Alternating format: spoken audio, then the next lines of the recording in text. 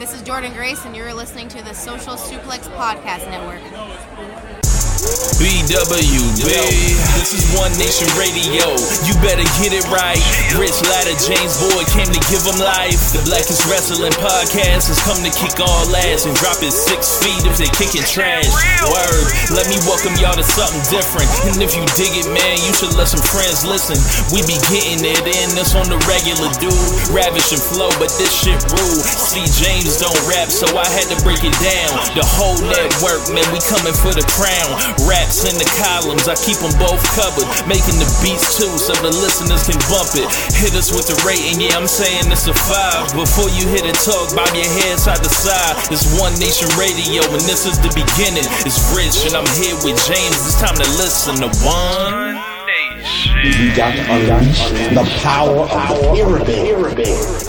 This is Mike Sempervive from WrestlingObserver.com. Check me out on Wrestling Observer Live every day. And also check out your boys, Rich and James, on One Nation Radio. This is Kenny Omega. We're listening to One Nation Radio. Check it out, guys. These guys know what's up. Big Kenny Omega fans. That's all that counts to me. Goodbye and good night.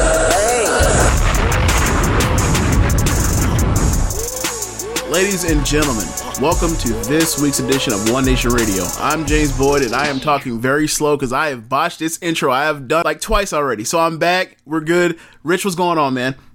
Not much, man. Just a lot to talk about this week. And my God, have I never seen people, I won't say never, seen people bug out the way they did over the Observer newsletter awards. In a lot of ways, it's an extension of the Hall of Fame stuff from last year, just turned up even a little bit more. But yeah, I'm chilling and, you know, been making a lot of songs and, you know, getting ready to put them out eventually. So it's going to be dope. But yeah, just been watching a lot of stuff over the past week, and I'm very excited to do the show tonight. Oh, very excited, huh? Very excited. At least you're more excited than Miz to get in the ring against Bobby Lashley, apparently. For those that, you know, may not have watched Raw, check for Raw, literally days after seeing the online stuff where people defending WWE and the main roster, what they decided to do tonight was advertise Miz versus Bobby Lashley for the WWE title at 9 o'clock. They set a timer on the show. When it was 8:45, you saw it said 15 minutes, and then with 14:59, it kept going, right? Lashley comes out, then Miz music hits, they cut the ramp, they cut back to MVP and Lashley, they cut to the ramp, they cut back to them. It happens 2 more times. All of a sudden, they show backstage, Miz has cramps. Adam Pearce comes up and says, "Hey, bro, what are you doing? You got a match." He is obviously faking, you know, this illness. He doesn't want any smoke with Bobby Lashley. He's trying to weasel out of a title match. Lashley runs out the ring, finds him backstage, puts him up against the chest and says, "You are fighting a match tonight." Then Adam Pearce says, "You have until 10. They are doing the boy who cries wolf shit because they have something that people might care about, and they're dragging it out for another hour because they know that once that shit happens, they figure out people are turning the fucking show off." And it's just like, how about you make more stars so that you can implement them at different times of the show to where people will watch it? I'm sorry, like that was super lame. Like, and it's also undercuts like the fact that Drew McIntyre and Sheamus had, from what I saw, a hell of a match. I didn't watch all of it, but I tuned in and saw the first half of it, or the last half of it. It was a good ass fun match. So it's like, this is the reason why people don't give this show the respect that their fans believe it does. The WWE main roster apologists believe it does. They can have something like Sheamus and McIntyre, and then have another 2.5 hours of nonsense. So I'm sorry for all this poison that y'all listening to, you know, bringing down Raw. We don't do that on this show. Yeah, you know, the toxic culture. It's like, what about when the culture's toxic to me? Like, you know what I'm saying? All right. Anyway, I guess we're going to get into the Observer Awards and some of the discourse around it, because I just had to point that out. It's like y'all did all of that over the weekend, and this is how they do you. All this crying. This crying. You were defending them, and they treated you like shit on the back end. That's the reason why people voted the way they did. That's the relationship they have. The 2020 Wrestling Observer Newsletter Awards, of course, those who don't know. The Wrestling Observer Newsletter, the subscribers every year at the end of the year, they vote on the year's best. And, I would probably say that it's a pool of like 2,000 people at the most.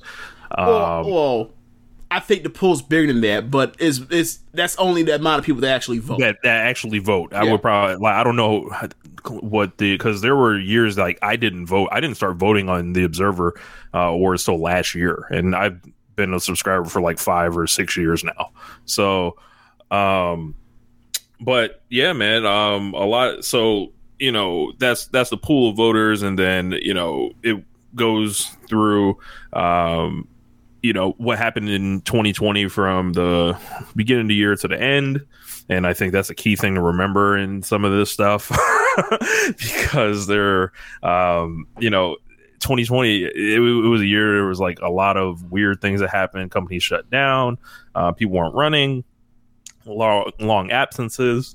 But without further ado, these were the winners. If you guys haven't heard them, which I don't know at this point, I don't know how you haven't heard them, but so the Lou Thesz Ric Flair Award, this year Wrestler of the Year Award, and this encompasses everything in being a great wrestler. It's like matches, promos, business, and essentially moving the culture, how we describe. So your winner was Jon Moxley. Your most outstanding wrestler was Kenny Omega. Most outstanding wrestler varies from the Thayer Flair Award as being like your most outstanding person in the ring from bell to bell. Yeah. Tag Team of the Year is the Young Bucks. Promotion of the Year is AEW. Best on Interviews is Eddie Kingston. What else we have? Best TV Show is AEW Dynamite.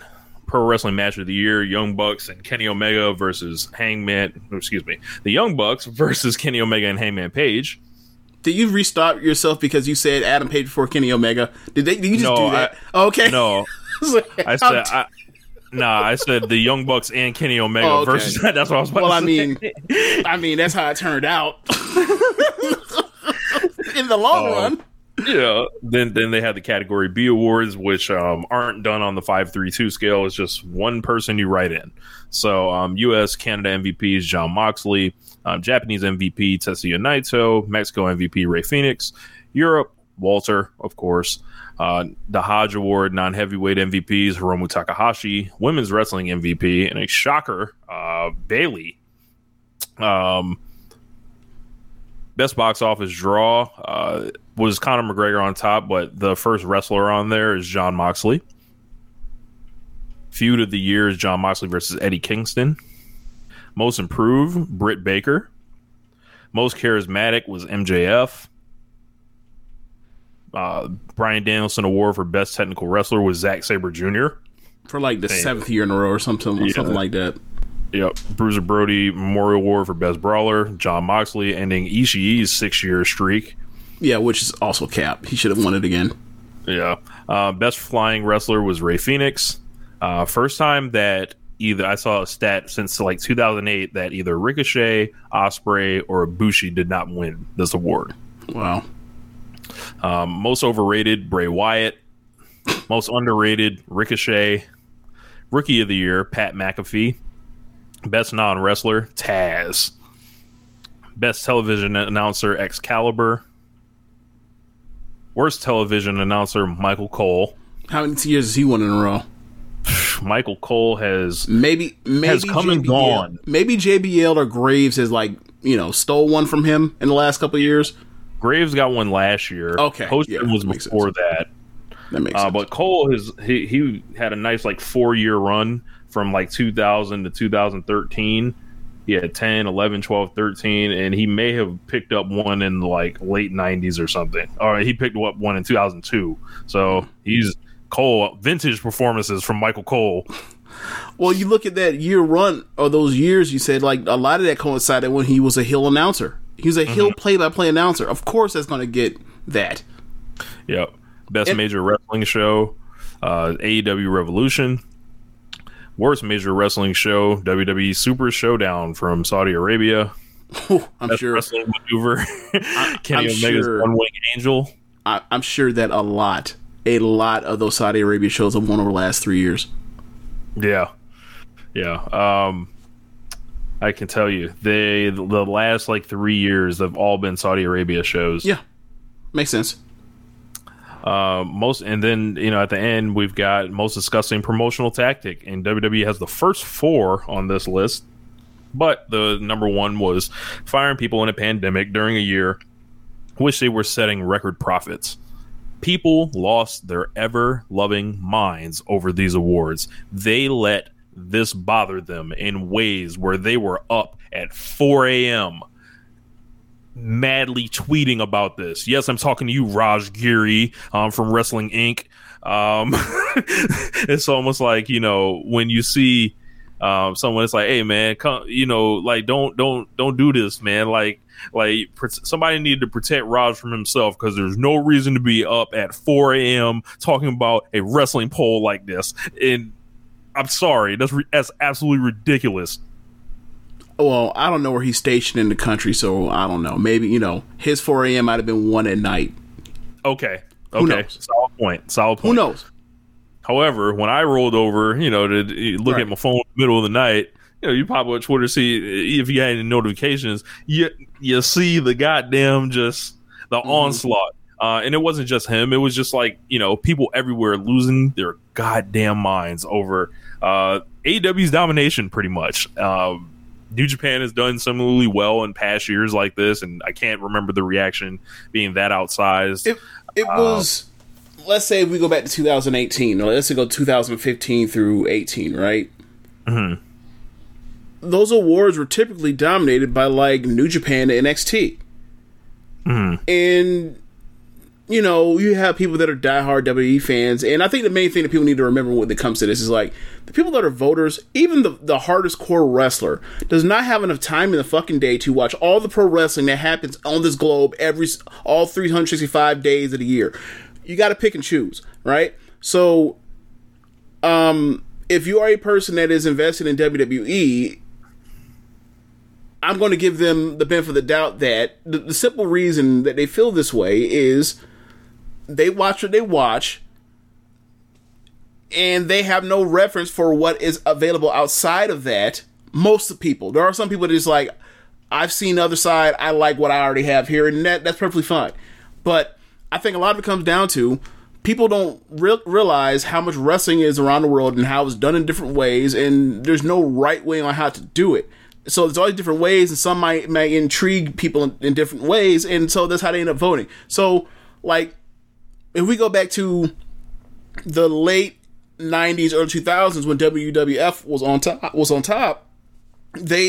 won't say they dominated the awards, but they had plenty of people that won. They won Best Feud, they won Best Promotion. Vince was winning Booker of the Year and Promoter of the Year.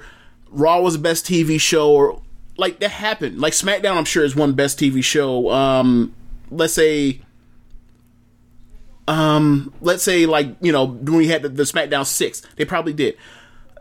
So it all comes down to what is the hot thing right now at the time, and what is being best done that people recognize out of a bunch of people that tend to be hardcore wrestling fans that watch more wrestling than the average quote unquote other version of hardcore wrestling fans. Like, there are I think at this point, if you are watching wrestling on a consistent weekly basis, you're some level of a hardcore fan, I think. But the Observer particularly is people that are trying to seek out and find some of the best wrestling all around the world, except for Mexico apparently. But anyway, so when I see this, it's like, okay, I get why they're upset. They invest their time, and they have to be somewhat compelled by the storylines that are happening on the main roster. And they just cannot fathom that something else is better, or they've seen the other side and it's like, that didn't appeal to me, this does, what is wrong with everybody else? And like, if that's how you feel, it's going even beyond that. Like, it's also them trying to, but my point is like explain how to tie this to their identity. And it's like, y'all got to stop doing this to yourselves. Like, the fact that like a group of, you said the people that voted is like 2,000 people that voted. I would take a guess it was 2,000 people. The fact that 2,000 people voted out of NXT gets 700,000 people every single show, just on average, right? AEW gets what, 900 or 900 to 850,000 every single week on average. Mm-hmm. Raw gets 1.7. SmackDown gets what, 1.9 or 2 million. We're talking about 2,000 people out of literally millions of different people that are watching these shows. Who? I mean, like, to get upset about this is like you should just think of the numbers and think like, okay, well, there's clearly some type of selection process. Like, this is a certain subsect of fandom, and they disagree with me. Oh well, I enjoy what I enjoy. But people have tied this into, like, especially this year with NXT or AEW having the full year. Like, see the number of people that won or they filled out the top 10s of these lists. That's what really pissed people off. Like, this was a historic level of dominance for AEW. But then, like, the funny thing is like, well, what do you offer in its place? If you're not giving Tony Khan the best booker, who are you giving it to? Gato, who put the belt on Evil? No. Right. Are you giving it to Triple H? No. Are you giving it like to worst Vince? year as a booker ever? Right. You're not giving it to Rossio Guy because you don't even know who the fuck that is. Right. You know, who we gonna talk about? Noah, DDT is right. Like, the numbers just aren't gonna be like, you know, when it comes to the elections, Demore Callis, nobody watches that shit. Yeah, like, the numbers aren't gonna be there or whatever. I got one for Booker. You gonna give it to Marty Scurll? You know, I've seen people trying to do the Delirious thing in ROH. I'm like, the company was shut down for months and months. Stop. Right. But yeah, this was a historic level of dominance. And then you think about the promotion that took best to the pandemic. It was AEW. Like, it was. So, like, as far as how to even shoot your show, how to put fans, like, you know, or like to surround the ring and give it an ambiance, to innovate, you know, in the time, like how they flipped the format to AEW Dark, like, just so many great things, still pushing people forward in their stories. And like this is a SmackDown laying performance from AEW. I think people need to, like, just realize what the fuck is going on. Stop being so wrapped up in, like, I don't know what it is. Like, how do y'all hate them this much? Like, I don't even say that this was some SmackDown laying year, considering the level that we were on it before the pandemic hit. They're just adjusting, doing the best they can compared to what they actually could do. Look, and where it was headed, my God. Like, and the way I feel about it is, like, me watching NXT, me watching occasionally watching and following the happenings on the main roster. I don't know how much of this is a dominant AEW thing or as much as is WWE just incompetent at this point. Like, and don't get me wrong, like, NXT still finished second for best television show, but, like, you compare its television in 2020 to its 2019 and 2018 television or TV shows, it ain't fucking close. So it's like, I don't know what to tell you. Like NXT is good most weeks, but it has no star power, or whatever else, and no like really no way to actually like build a star, except for like people that like don't really fit towards what the ethos of the show has been over the past few years. And then you look at the main roster, and it's like a lot of people that I saw complain the most were like the people that I see on Wednesdays and Fridays, and a lot of times on Sundays, talk about how like they only like less than or maybe like 2 or 3 things out of like a 3-hour show or a 2-hour show, and it's like, well, done that. Like, if you only like 2 or 3 things out of a 2-hour show most weeks, that don't sound like a good fucking show to me. Yeah, man. I think they let Dave completely get in their heads. I think they've let people like Kenny Omega completely get in their heads. Moxley getting their heads, leaving and being the success that he's been. The Bucks, Tony Khan. I think people's reactions were absolutely ridiculous and unbecoming and embarrassing, quite frankly. And these are people in media that I'm saying this about, that claim to have platforms that, do these things. Like, asshole fans can be anywhere, or right. People that like just lose their damn minds. And there were plenty of those too. Don't get it fucked up. But it was just like, why does this hurt y'all so much? Tell me. Reveal the pain, like what inside you is broken to where you can't handle this. I don't know, man. Like this wasn't like WWE had some banner year. Like, we talked about this, throughout the year. Like, they struggled more than anybody when it came to them not having the advantage that they normally have with their production budget and everything. Like, once they had to strip it down to its essence. Like, it really hurt. Like, I'm sorry.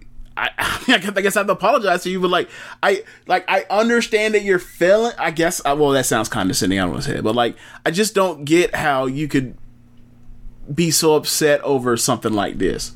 Like, maybe it's because like I watch a number of different promotions, so it's like, all right, well, this one I watched that one I watched that one I watched. And that's one thing, like watching looking at like promotion of the year or whatever else, and see like, all right, number 1 AEW, number 2 New Japan, number 3 WWE, and then number 4 Stardom, and Stardom has more first place votes than WWE. Like, I guess like I watch all the four big promotions, like the 4 best promotions this year. Apparently, it is like I can rank them. I don't have any bias towards any of them. Well, I'll probably have a bias towards like in Stardom because their shows are easier to watch. But whatever, like. I don't hate any of these people. Like, I hate some of the stuff they do at times, but I don't hate or take any advantage. Like, I popped on Raw in good faith, and they decided to fuck me when I did that. So it's like, okay, but I just don't. The one thing I do get is like, let's say like some of the overwhelming like 1 through 10 voting. Like, I could get being like, damn, bro, like only X person can get like 2 slots in there. And it's like, especially when it came to like this year promos, I thought there were a lot of strong promos everywhere in American wrestling this year. But outside of that, like when you come to matches, whatever else, like a lot of these matches were like stuff that happened in the beginning of the year. Like what was the best main roster match this year? Like, or last year actually. I think a lot of people would say like the IC title match between Daniel Bryan and AJ Styles, or like the Sasha and Sasha and Bayley Hell in a Cell match. I'm like, that's not going to win. Yeah, like that's not going to win. Like in a normal year, that's like a top 10. Those are like top 10, top 15-ish matches on the main roster. They had a bad year in ring this year. So it's like, I don't know what to do with this. Yeah, like I'm looking at the honorable mentions for WWE Match of the Year. I didn't like the highest ranked WWE matches. Okay, so they got one in the entire promotion in the top 10, which is Walter versus Ilya Dragunov, and that's like NXT UK. So yeah. And that's like and that was a top 10-ish match at this year. We're top talking 5, about top 10-ish. The Undertaker versus AJ Styles, a cinematic match. A cinematic match, right? So, stop letting y'all butts get hurt by this. So it's like another thing is like, how does this affect your enjoyment of the show you watch? Everybody claim they care. They don't care until they care, right? With this stuff. So, our Lou Thesz Flair winner Jon Moxley, landslide victory. It looks like he had 4,000 some votes, right? Yeah, he had 4,000 points. Number 2 is Kenny Omega. Number 3 is Tetsuya Naito. I got a chuckle out of that. Kenny finishing in front of Naito in his big year. But Moxley, like, I think this is a really big award for him in his standing historically. I think he's going to get out to a faster start out the blocks in his Hall of Fame resume than previously he would have. I think he still has a lot of work to do. for as far as the Hall of Fame vote and just stacking consecutive years like this. But this is a hell of a start for him. Congratulations, Jon Moxley. He won lots of our awards too. Kenny was number 2 on Wrestler of the Year. I voted for Kenny, but I think that you start looking at like what he did too, and it was just like maybe Tony Khan wasn't lying. Like, say he has the 2 best guys this year, and they got upset about that too. Tony Khan being on with Dave Meltzer, as if like if Vince McMahon wanted to be on Observer Radio, he couldn't do that or something. Like, I don't know, that's if Triple H would call Dave and say, hey, I want to do Observer Radio, like Dave would turn him down or something. Right. Like another part where it's like, if you think that Dave Meltzer is on the outs with WWE for the last 30 years, I would like for you to explain to me how he is able to get so much stuff for the last 30 years on WWE / WWF, like Austin, The Rock, Bret Hart, Jericho, Triple H, Jim Ross, Jim Cornette, Ric Flair. Yeah, like, come on, y'all gotta stop that shit, man. Like, he has relationships with a bunch of people. Like, bro, he's from the old school, man. Like, he's not about to be out here, flicking it up. Like, as far as the old timers goes, like, all the guys that he's, friendly with now, like your elite guys, and even Triple H, like, that's rather public, I would say.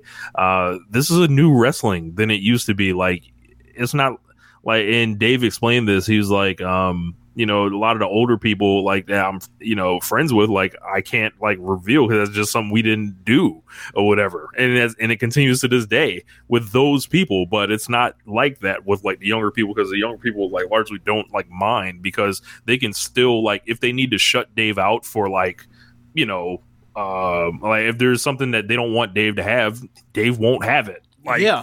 Or they'll work him. Like the Young Bucks have done him with Matt's back, or like Will Ospreay did with his neck again, going into New Orleans in 2018. Like, yeah, or Kenny did with his contract status. Yeah, like those. It's just a weird thing. It's like, so you mean to tell me you think Adam Cole, or all of the Undisputed Era / all them ex Ring of Honor guys that are in all throughout WWE don't have relationships with Drew with like Brian Alvarez and Dave Meltzer? Come on, man. Like, and I don't mean it to be like it's obvious. Like, and so it's like, for me, when it comes to this stuff where people get upset and think Dave doesn't have this access, like, you can believe what you want to, but it keeps happening. like he keeps finding out what these WrestleMania plans are or whatever else, and it's like, I just don't understand it. Like, if you don't like the dude, you ain't gotta like the dude. I think he has shortcomings like everybody else. Like, I think he's a well-meaning liberal when it comes to talking about race and this stuff that has all his faults and all that stuff, especially for a dude in his 60s. He has all of that. Would you disagree, Rich? No, right? Like, exactly. I think Dave's like his flashing lights go off, like, and you can't miss them. Like, right. if you're looking, right? Like, when he talks about women's appearances, he's like, he doesn't recognize that, like, you should just leave that the fuck alone. He falls into it all the time, like, not all the time, but he falls into it like yearly, like all that stuff. So, like, yeah, like, I'm not necessarily the biggest Dave Meltzer fan in the world. I think that if he writes something, it was actually legitimately told to him, and that's about it when it comes to him. And I think that his star ratings and stuff, when people lose their minds about a certain match getting a certain star rating, which I see that some of his star ratings, I'm kind of like, what is this? But ultimately, what it is useful for, at the least, is if it says 4 stars or higher, you should probably watch that match. You're going to at least find something enjoyable out of it. Unless it's like, crazy flying in, and then you are a Cornette type. Outside of that, if you give something 4 stars, it's a match that you probably should check out, and you will enjoy it at least. That's about it. Yeah. Moving on. So most outstanding, Kenny Omega, razor thin margin over Kota Ibushi. Also in the category, Shingo Takagi, Tomohiro Ishii. My top three were Kenny, Ishii, Shingo. I was Kenny, Moxley, McIntyre on the Flair Thez Award. Yeah, Kenny, another most outstanding wrestler. I was very happy to see this.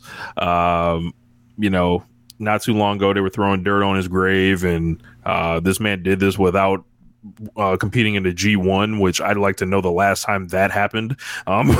So, well, in this particular year, he had the advantage of he had no G1, but he had way more weeks to wrestle than the New Japan guys had to go on hiatus. Yeah. So it kind of evened out in a certain way. Yeah, I was very happy to see this. Best Ball Machine rides again. Rounding out the top 10, you got your Ray Phoenix. So you've also got Okada at number 7. Are you surprised he made it? I am kind of surprised he made it because, like, outside of like select G1 matches where he was awesome, and then that great weekend, I don't know if Okada, like, it wasn't a banner year. Let's just say that. It wasn't. Like, you could be like, well, he had 3 of the 20 best matches in the world this year, but I'm also like, yeah, but like, that was 3 matches out of like 50 matches. How many did he have? Like, I love Okada, but nah, man, like, that's a very, very top heavy thing. Yeah. But yeah, so it's amazing because, like, I wouldn't consider, I don't know if like Kenny had necessarily had, like, he didn't have the opponents the rest of the guys had. In, you know, let's see, 1, 2, 3, 4, 5, 6, 7 guys from New Japan on here, which, you know, you think there's some overlap there doing it with those guys. So this is particularly one I think he should be proud of. So Mayu did finish in the honorable mention. She looks like she was 12th behind Nick Jackson, who was 11th. Wait, are tag teams not eligible to win? So I think they are, but like Nick Jackson got 274 points, and then Matt Jackson had 80. Huh. So he was in there too. So other ones, your tag team of the year, Young Bucks. Number 2 was Kenny and Hangman. 3 was FTR. What did I have? I had Bucks. Kenny Omega, Hangman Page, and the Lucha Bros personally. And yeah, I think the Bucks, like, start to finish, like, I thought they had excellent top tier work, mid tier work, and then, like, you know, putting them in there with anybody, it's going to be anyone's best match.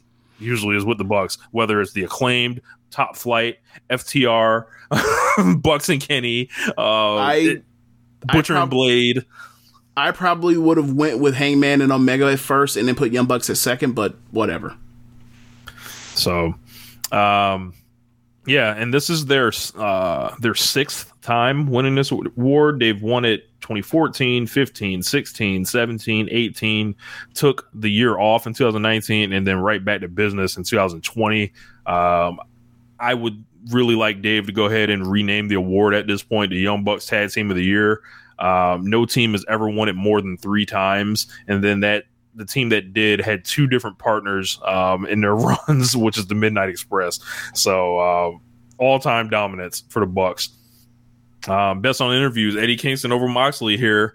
Looks like it looks like he beat him by 300 votes. Top 6 in AEW on this one. And we talked about all year, like, more promos, like the Murderers Row of last year's guys were Moxley, MJF, Cody, and Jericho. Well, we added like 2 more fucking killers in Eddie Kingston and Taz to that lineup.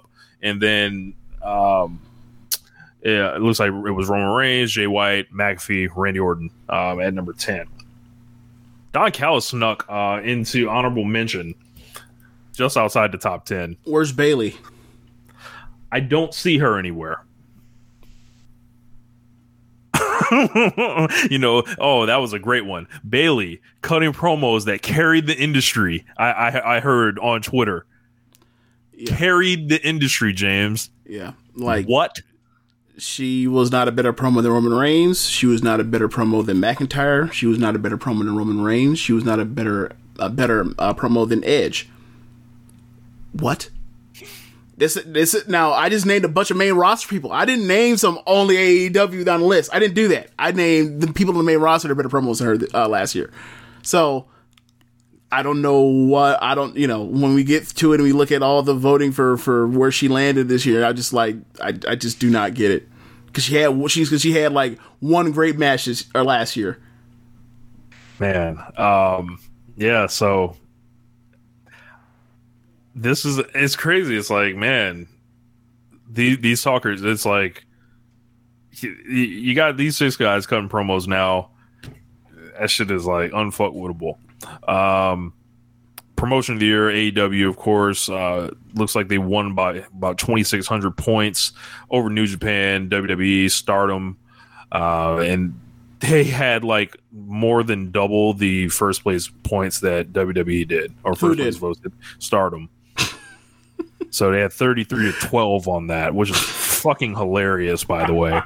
There were 12 people that were like, fuck everything else. This is about WWE McMahonism. Like, if that's what you like, if you were someone that likes NXT a lot, or you're someone that likes SmackDown a lot, or whatever else, like, whatever, like, if you were to go with a quantity over quality thing, you said who gave me the most of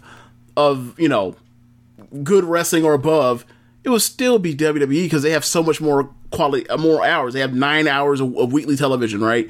If that's how you feel to vote for it, fine. Most people didn't. I wouldn't have voted for them for promotion of the year. I voted Stardom second. I was AEW Stardom. Really? Man. Yeah. I just found myself falling into Stardom a little bit easier last year.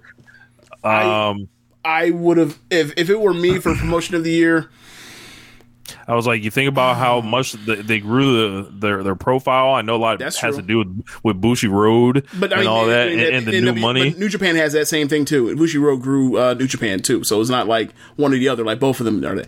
And I definitely enjoy the wrestling more. Like at the as far as like, you're looking at your one champion was Mayu Iwatani. The other one was like fucking Tetsuya Naito. And Evil. And then Evil. Like, so it was like, fair enough, I guess. I just for me, I'm a punch New Japan while they down a little bit. Have to punish them. So for me, the top 3 would have been for me, if I was an observer, I would have voted in some order or fashion. I would have had Stardom 3rd, and then I would have had AEW and New Japan 1 and 2 in some order. I probably would end up going with, I don't know, but that would have been 1 or 2. New Japan or AEW and Stardom would have been 3rd for me. Yeah. Yeah. Best weekly TV show, Dynamite, by a big margin, like 4,300 points over NXT. NXT's number 2, Being the Elite number 3, AEW Dark number 4, 5 SmackDown. From there, just goes off to Strong and ROH and Impact and all that. I maintain throughout the year AEW Dark will get votes on this just because of the unique format. Feels like WCW Saturday Night. They use it for big recruitment tool. I've sung the praises of Being the Elite on here. They create stars there. Sorry, like goofy comedy or not, like people get on that show and get over, which is something to be said because that doesn't happen on all wrestling shows. Yeah. I have a problem with that list. My 1 and 2 would have been that, so it's fine. We Are Stardom, honorable mention. It even got votes. I'm surprised it even got votes. Like, you got to remember, like, Stardom is growing now, and it's making way more money than it did, and like the base is bigger and all that stuff. But like, it's still, you could argue that it's the 2nd biggest promotion in Japan right now, or it's at least headed there. But like, it's still on the way to building up to that. Like, as far as it being able to compete in that kind of way, like, we have to wait like 3, 4, 5 years. So we've got the match of the year. I'll just go through all 10 here. Number 10. Silver Reynolds and Page versus MJF, Santana and Ortiz on a Brody Lee show. Number 9, Stadium Stampede. Number 8, Go Shiozaki versus Takashi Sugiura and Noah. Number 7, Hiromu Takahashi versus Will Ospreay. Number 6, Kota Ibushi versus Minoru Suzuki. Number 5, Walter versus Ilya Dragunov. Number 4, Kazuchika Okada versus Tetsuya Naito. Yep. Number 3, Young Bucks versus FTR. Number 2, Kazuchika Okada versus Kota Ibushi. And number 1, Young Bucks versus Kenny Omega and Adam Page. Yeah, I have no problem with the top 8 except for one match. Yeah, man. Lots of great matches. A lot of this stuff was happening. It looks like, let's see, we've got 5 matches actually post-pandemic on here, and 5, before. So, you got your 2. It also says something considering that like the pandemic. 5 and 5. Excuse me. That still also says something considering March. Like, think of the wrestling we were that was really ahead of us. This fucking shit not happened. Yeah, we were gonna have like a really great year. But yeah, great matches all over, and it's funny. I was told like this Okada and Naito was this lock, and Naito, it was his year and all this stuff. It didn't shake out at all. Like, I think the people that should have been sick the most were the LIJ stands and the Naito stands, which they may have been. They may have just hidden away, while the fools were revealing themselves on the timeline. They knew better than to come out here. Yeah, like, so I didn't see many New Japan like gatekeepers and purists freaking out about these awards. Do you? I did not. Yeah. Interesting. Yeah. Do you see any people that are like super hard? Well, actually, I take that back. I'm probably the only person super hard in the NXT hardcore fan. There are a few, but like I didn't see them freaking out amongst like the main roster people. It was like only main roster people that were like losing about this, and it's like, what about these other? Then like wrestling media. It was like nobody. It was like nobody else outside of people that have direct, that are, you see their fandom and their quote unquote allegiance and it's to the main roster, and it's like, Y'all shouldn't even care about these awards. Y'all never given a fuck about Dave Meltzer's awards. It's his win. Y'all hate his guts. Of course he's gonna be like. It's almost like do you ever remember the Howard Stern biopic where it's like, yeah, Buddy was trying to fire him once he got on in New York, and he was like, the average person listens to him like 15 minutes, and the average person that says they hate him listens to him for 30 minutes. It's like, it's something like that. It's like people that don't like him are like, and the stuff he's about and what he puts out is like, apparently look at this shit and dig into it more than the person that people actually like listen to it and care. I just find it to be like, it seems unhealthy. It just does. Seems unhealthy. Yeah, man. You let go of that narcotic, like, yeah, put that down, like, man. All that time you doing reading and listening and feeling mad, like y'all can feel more of that time watching more SmackDown. Y'all can Don't watch y'all got 205 y'all live. got 5 hours of watching that. A week. The big dog. 40 saying. Minutes, 40-minute promos to start the show. I mean, he's never done that before, has he? That's what I hear is going on in the streets. I don't watch the show, 40 but what I hear, these promos are very long. You can't be late, and they send them out there at 8:00 to make sure you're on time for the big dog. Bro, Vince and Austin and The Rock weren't even, and the Triple H weren't even doing 40-minute promos. They were doing like 20-minute promos, and them shits. When you look back in retrospect, they're like, why did this go this long? I can only assume that him and Heyman are trading it off like Styles and Kiss, hand that shit back and forth, like, letting them know that this is the big dog's arena. Oh my god! There's 2 hours there. There's 3 hours of Monday Night Wrestling. Like y'all there's can There's just 2 hours of Wednesday Night Wrestling. There's an hour of of Thursday day wrestling. James, they could be digging into the lore of the Fiend and finding out more about that. All right, we've taken it to a toxic place. Let's go. Let's straighten. We were playing this down the middle. Now we veered off. Like, now we're mocking the people that were like, "Hey man, y'all need to take this serious." Now we're mocking them. This is why they hate us or hate some of us. Let's reel this back in. So pretty much it goes to category B from there. The only thing I really want to bring up, I did vote Tetsuya Naito best box office attraction. So I was very fair, I feel like, there this year, because you think about the reason I voted for him was the match he did with Kenta at New Beginning, and then how they sold that out there. Yeah. So, and then you can also argue about the baseball stadium too. Yeah. Feud of the year, I think, was pretty confusing. I voted for Hangman Page versus the Elite, but in some form, it's all fucking jumbled when that's right in, isn't it? Yep, and it's a write-in, so it's all fucking jumbled. So most improved was Britt Baker on here. She got it over by 6 points over Julia. People have to tell me more about Julia before what she came from, because she seems raw to me. She's good.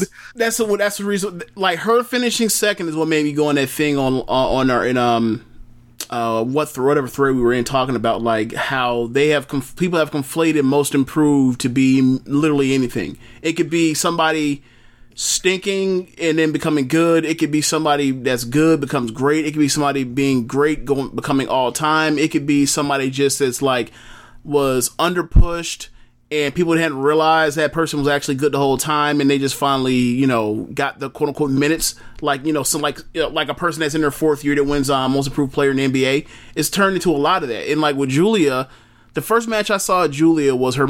She had a match in Ice Ribbon against Maya Yuki, their ace, or former ace in Ice Ribbon.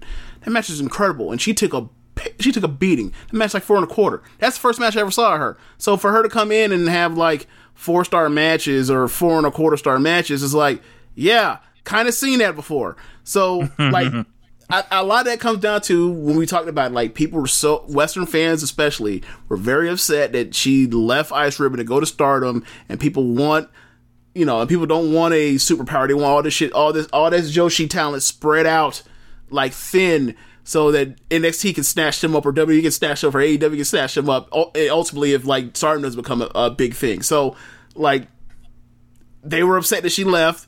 And then over the years, she had the feud with Tam, had the feud with her faction versus Queen's Quest, and everybody had to shut the fuck up. And when they shut the fuck up, they were like, "She's improved."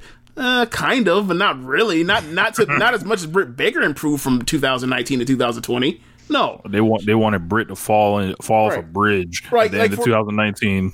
For example, if we went through the Observer last year's awards, I don't think Arisa Hoshiki jumped up, and I would say her improvement was more stark and dramatic than Julia's was.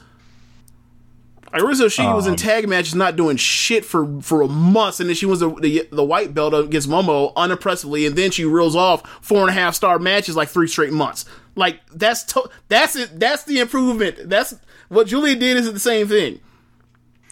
Yeah, man. Other ones on here. Best wrestling maneuver. Kenny Omega's. I voted for Kenny Omega's Avalanche One Wing Angel. So his regular One Wing Angel won, but I'm talking the Avalanche version that he did on Laredo Kid in Mexico. Best major show, AEW Revolution. I voted for that as well. Worst major show. Yeah. Do you think that best wrestling maneuver, why is it even an award? Do you think it's even worthy of being an award? Yes, because sometimes when people pull out just fucking incredible shit, it's just it's a time capsule. What was going on? Look at 1981. You got Jimmy Snuka's Superfly Splash. The Splash was that won multiple years, 81, 83, 1985, Tope Con Hero. That's but I guess what I'm getting at, Rich, is okay, the One Wing Angel is some type of it's a variation of a Michinoku driver, right?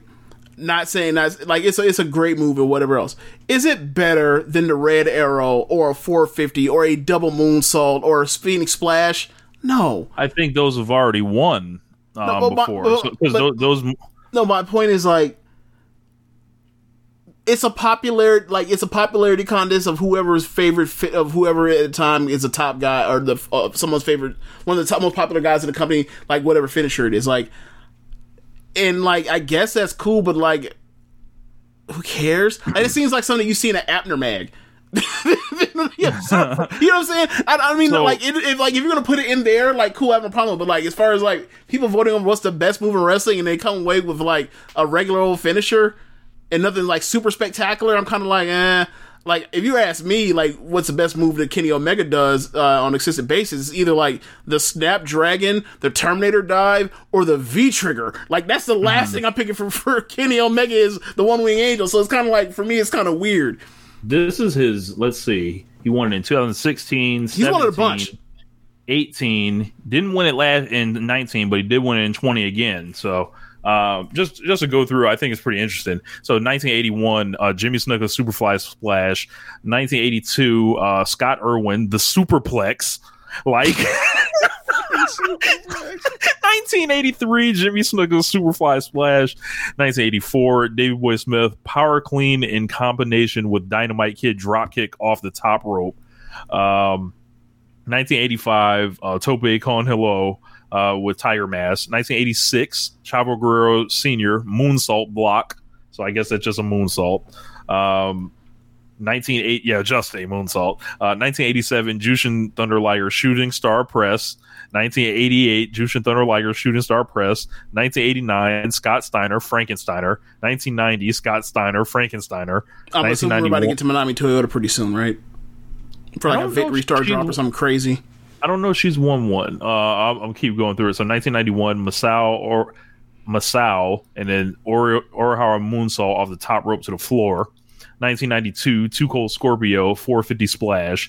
1993, Vader Moonsault. Because why is this big nigga doing this? Right. 1994, Great Sasuke, the Sasuke Special. Right. 1995, Rey Mysterio Flip Dive into Frankenstein on the floor. West Coast Pop. Oh, actually, no, that's the Eddie Guerrero stuff. Yeah, never mind. Yeah. 1996, Ultimo Dragon Running Liger Bomb. 1997, DDP Diamond Cutter. 1998. Diamond Cutter! Damn right. Best finish in the business. I used to say. That shit was not good in that Rey Mysterio Hurricanrana for the pit for West Coast Pop. That was not, but whatever. It's fine. 1998, Kenta Kobashi Burning Hammer. Of course. 1999, Dragon Kid Dragon Rana. 2000, Dragon Kid Dragon Rana. 2001, Keiji Muto Shining Wizard. 2002, Brock Lesnar F5. 2003, AJ Styles Clash. 2004, Petey Williams Canadian Destroyer. 2005, Petey Williams Canadian Destroyer. 2006, Kenta Go to Sleep. 2007, Kenta Go to Sleep. 2008, Evan Bourne Shooting Star Press, because his shooting star just was so incredible at the time. 2009, Young Bucks More Bang for Your Buck. 2010, Ricochet Double Moonsault Rotation. 2011, Ricochet Double Moonsault Rotation. 2012, Kazuchika Okada Rainmaker. 2013. No, stop. Double moonsault. In the next year, a wrist control short lariat. 2013, Kazuchika Okada Rainmaker. 2 in a row. Then, check this out, James. 2014, Young Bucks Meltzer Driver. Right. So it's like right back to business. Which is just an Eddie Taylor with a flip, which is why they call that's just so funny to me. Always will be. 2015, AJ Styles Clash. So like a 15-year gap on that. Then it goes to Kenny, Will Ospreay, Stormbreaker, back to Kenny. So it's I think it's just cool. Is like it's a time capsule kind of like, you know, the evolution of the business. Yes, the evolution from double moonsaults to short arm clothesline. Yes.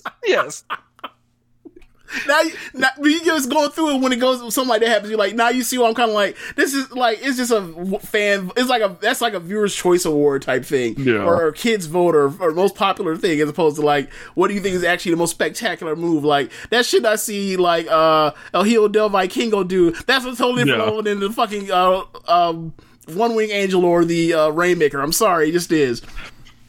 Yeah, man. I don't really have too much more unless there's anything you want to talk about, but Bray Wyatt got fucking smashed in this thing. Worst gimmick, most overrated.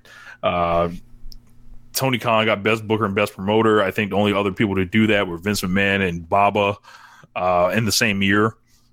I believe both of those guys did it twice. So yeah, I think so.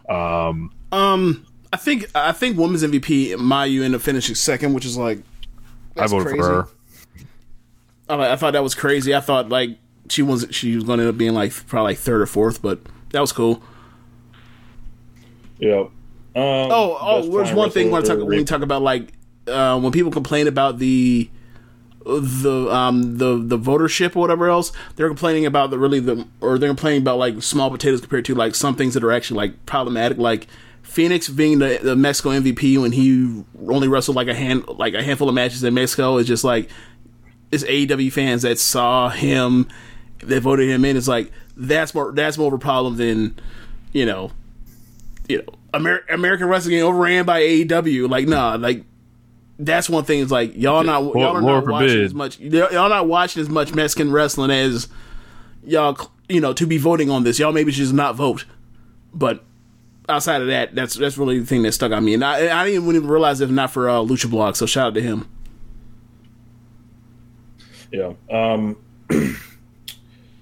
Yeah. So I guess we can move on. So if you guys have any questions about what we think about the Observer Awards or anything we didn't bring up, feel free to send them in the Discord or whatever. So the other big news in the week, it looks like the big show. The Big Show signs with AEW in a flat out shocker. I was refreshing my phone. I thought something was broken. I thought people were doing the thing. I'm sure you've seen it on Twitter where they just start photoshopping people into the insert the blank here is all elite. I thought it was one of those. And then I was like, hold on, that's a check mark. Like, hold on, this is official. And then I was absolutely shocked because I'm like, I always figure, well, like the Big Show's like WWE for life. Like he's been there since '99. Like, what? And then I read the press release and they're like, yeah, he's going to be a commentator and he has a wrestler's license, which was fucking hilarious. I love goofy shit like that. But he's going to be anchoring AEW Dark Elevation, which is going to be with Tony Schiavone on Monday nights. So I think this is them retaining the format that they started with Dark this year, where they can bring in people from the indies and then get some of their lower people even more experience. They're going to transition Dark back to what Dark was kind of when the arena, they were actually doing Dark in arenas where they would push people against each other on that show. And then those are your two secondary shows.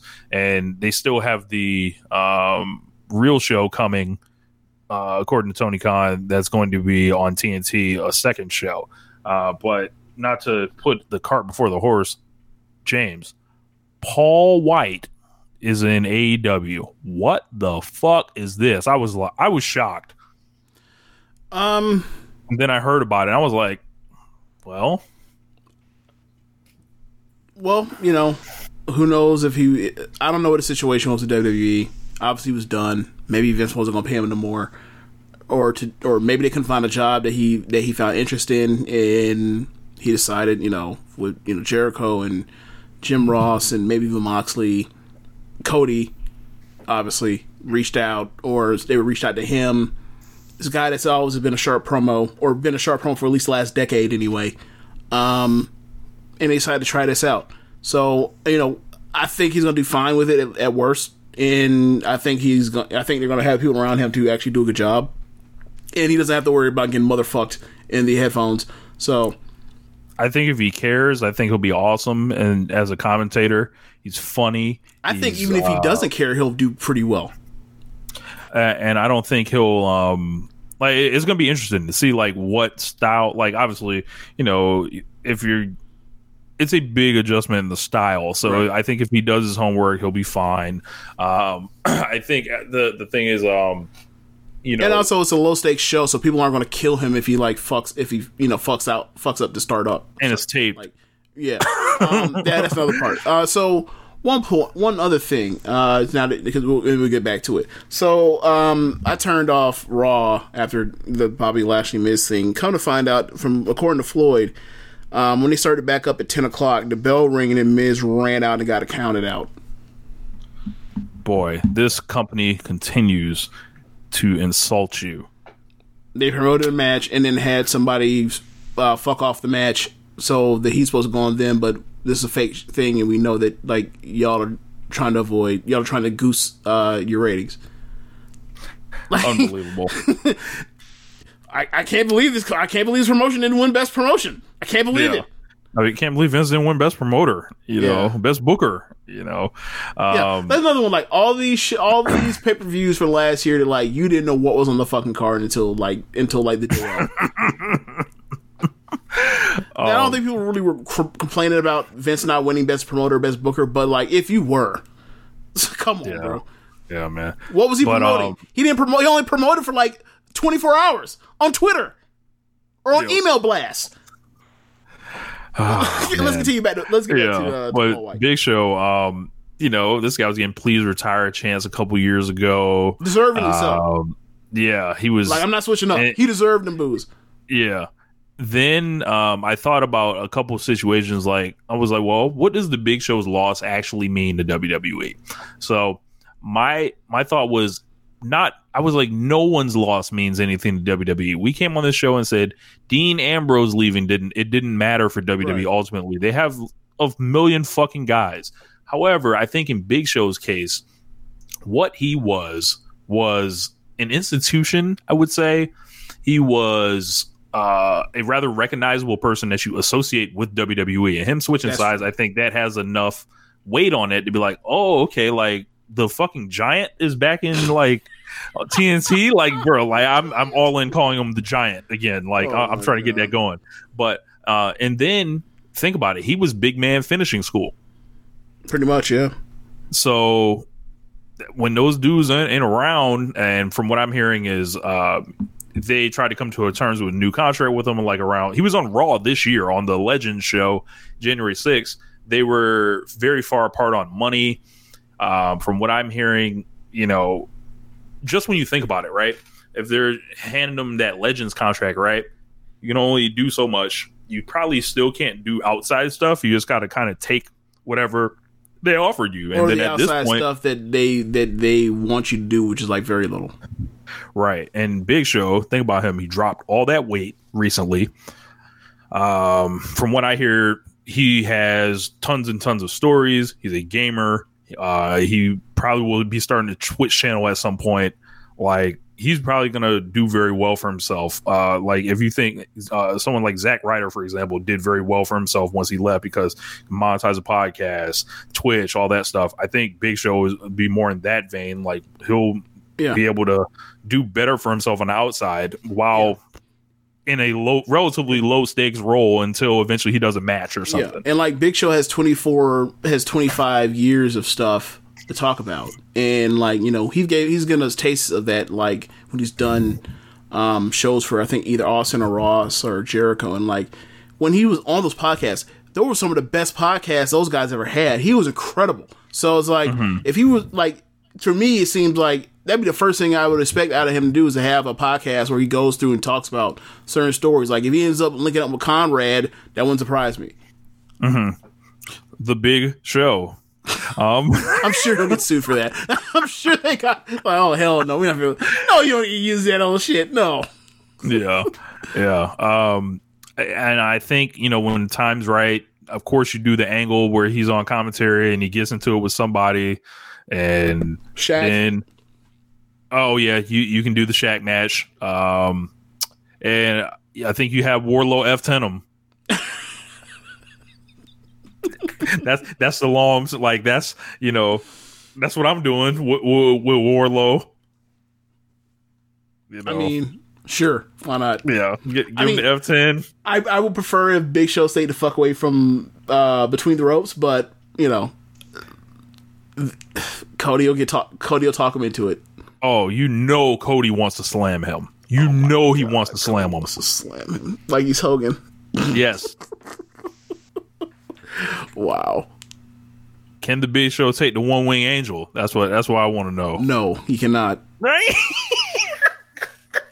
You know, can we do a little job, you know, for the champion? That's what I'm trying to figure out. You know, look, I don't want him if there's any match I want to see Big Show in, it'd be him versus Marco Stunt. That's really all I got in AEW anyway. That's really it. I could go for Will Hobbs whooping that ass. I could do that. You know, Will Hobbs, Wardlow, like those two dudes. Gosh. I think anything beyond that is like I'm not really interested. But I know I'm only in the Marco stuff thing because I think it'll be hilarious. That's really it. That's really it. Do you think MJF would come across a Big Show and that might be pretty funny? Like their interaction, like verbally, yeah, I imagine that's funny. Like in the ring, I don't know about all that. Yeah. What else do we have? The IWGP World Heavyweight Championship now. They are merging the Intercontinental title with the IWGP title to create this new belt. The lineage is gone. They're starting fresh, new with this. And all I saw when this came across the timeline, all I was like was why? Right. And then I was like, why are you getting rid of like a cool belt in the IC title? Like belts that I've seen guys become superstars off of. And then people was like, oh yeah, they elevated the Never belt. I'm like, the Never belt's not the fucking IC title. I'm sorry. Right. Like it's not. Like there's too many belts. I'm like, oh, okay. It didn't seem like there was too many belts when y'all was struggling to fill out them cards last year. Like when you didn't have the US title, when you didn't have the IC title, like it seemed like it was kind of, dry. So I don't know the point of taking away something that people can use to get over that is proven it works. Yeah. I mean, I think it's weird because, they just made that new belt like in 2019. Like they changed the IWGP belt in 2019, and now it's like, oh, we got 2 years of that. Dump it. It reminds me a lot of like 2000 or it was like 99 WWF when they got rid of Golden Eagle and switched the belts, and then all of a sudden, like within the next couple years after that, like you have an undisputed belt. It's like, why? Like, for what reason? It's do something just for the sake of doing it. I mean, I guess I wouldn't have gotten rid of the lineage. That's my only real issue with it. Is like, okay, so all that stuff before, just like we're never bringing that up again. Okay, 720-day reign, Okada, up in smoke. Yeah, I don't know. Like, I don't really see the need for it. Like, if they just want to make it. But I never saw the need for them to do the double gold dash anyway. So I'm the wrong person to ask for like any positivity towards this. Like I don't hate it. I don't think it's the end of the world. But at the same time, I think it's like y'all had your history and quote unquote prestige in your fake title, and now you got to rebuild that same trust and equity into that prop the same way that was done over the last. However many years that belt was. So it was like decades. 50 years of history. Yeah, I wouldn't have done it, but whatever. They'll be like, it's a small thing. It's more small stuff. It's more small stuff. It's small stuff that can potentially one day you look at and be like, oh yeah, this shit added up. Right. Like or whatever, like with, new era, y'all. Told y'all. Like this is, we in a new day in New Japan, and I'm not talking about Woods, Big E, Kofi, none of that. Like this is going to be the basis for all their new storytelling, like over the next decade. This is going to be the belt that Okada has never won, so he gets to win another belt. Maybe you pull Tanahashi out of mothballs to challenge for this thing. But yeah, it seems like kind of a. I feel like they didn't need to create a new belt to do that because they always had the old fucking belt. But maybe Gato knows something we don't. Yeah, not a fan personally. Interested to see what the belt looks like. But this isn't this like these type of like things where it's like it just makes your belts mean less. I remember how strong in WWE when they merged John Cena and Randy Orton, the World Heavyweight title with the WWE title, create the WWE World Heavyweight Championship, and it felt bigger for a long time, right? And then like it was like the belt was like at this mythical level when Brock had it. And he wins both belts from Daniel Bryan. And it's like, or not Daniel Bryan, John Cena, and it's like, wow. And then they break out that new belt for him, and it's like, wow, this thing feels like really prestigious. And then what did they do in their situation? They just split the belts again. Yeah, it's they just had a brand. They went to a brand split and like, then immediately put one belt on one side on one show and then made a new belt out of thin air. And that belt's been cursed ever since. Yeah, whether it's been red or blue, it's been number hell. And you see how people are like less passionate overall about that stuff now, and it's just like you see, it's like, well, what title is the number one title? It's like, oh, it's not the WWE Championship, the one with all the history behind it. It's the other one. Like, fuck out of here. Like, that's bullshit. Like, it's the one they pull out of a bag, right? And I'm fearful that could happen with this, obviously in reverse, because we're going into one belt. But for me, you're just taking over. You're taking away another way people get over historically. This is Shinsuke Nakamura's belt. This is the first major singles title after Kenny won as a heavyweight. Was this one? Trying to think anybody else with the Naito. Most of Naito's run the last. Naito's run. Yeah, Naito's run is wrapped around this fucking belt. You were able to put this on someone that does good work like a Minoru Suzuki.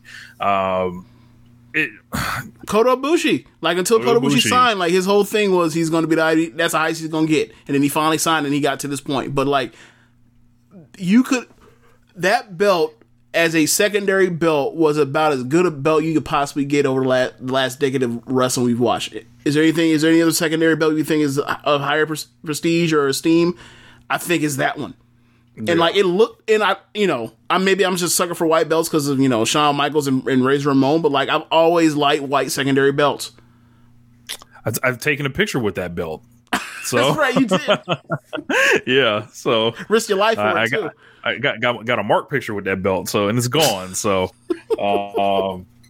yeah, but that's all I had on that. So instead of our normal Dynamite kind of review, we're gonna kind of roll that into preview for Revolution, which has crept up on us. Is next week. We don't know the full final card, but we're kind of there. So, so looking at it, I guess we can start on top here. The Young Bucks versus the Inner Circle tag team titles. Last week on AEW, they got heat on the dad. They fought Papa Buck up. Papa Buck sold $1 million. He sold like he was dead. I was fucking screaming. I have no idea what this match will be because Jericho and MJF on one speed and the Bucks are the Bucks. So I don't know what's going to happen as far as the match. They've just been doing this few very old school attacks, heat on the family members. I wonder where the Inner Circle breakup lies in this, because you see they've kind of taken the heat off the gas on that for a little bit since Sammy's gone. That the quote unquote toxicity of the Inner Circle is out. I don't know if they're gelling more as a unit or if it's all a smoke screen and MJF's going to pull the wool out on Jericho in this match. I don't know what's happening here. So, what do you make of this one, James?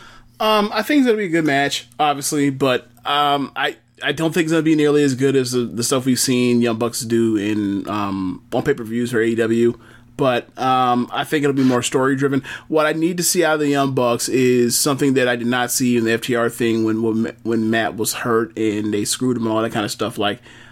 I want to see a Young Bucks match that feels like some semblance of a fight as opposed to a regular wrestling match with spectacular moves and stuff, but not really any type of personal heat, if you will.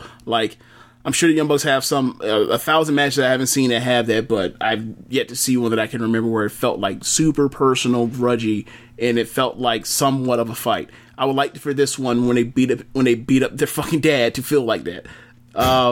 So if they come out here and they're doing you ain't like Young Bucks and Butcher and the Blade. They was running that. it. I think you gave that 4.5. I gave it 4 flat. Yeah. So that's so as far as in the ring, that's what I want to see. I mentioned, there's obviously I keep saying obviously there is the intrigue with what's going to happen with the Inner Circle throughout that, if they succeed or if they fail or whatever else. This could be a situation where Jericho takes the pin and everyone's like, we leaving you. This could be a situation where what I don't need from them is like the Dean Ambrose and Seth Rollins 2018 shit where like they win the tag team titles and then like MJF screws them, and so now we have effectively vacant titles or soon to be vacated titles. That's stupid. So I keep the belts on the Bucks here. I feel like there's obviously a Bucks SCU match down the line somewhere with SCU still having that stipulation over their head. If they lose a match, I forgot they were still around. Then they have to break up. Yeah, they haven't been around. So they must have been doing a lot on Dark because I ain't seen them in felt like months. But yeah, I don't know. I do remember that storyline. I do remember that storyline where if they lose, they'll break up because they're in the Daniels. Yeah. But yeah, so I feel like the Bucks are going to retain. When we get through this, like whatever else, you'll see like this is one of the few things on this card that I actually like really anticipate. So up next, we got Team Taz versus Darby Allin and Sting in a street fight. I don't know what to expect here. Same. I don't know what the hell this is going to be. I have no idea because like Sting in his brawl the last week, Sting looked great. Like he looked like he was mobile. He was moving around.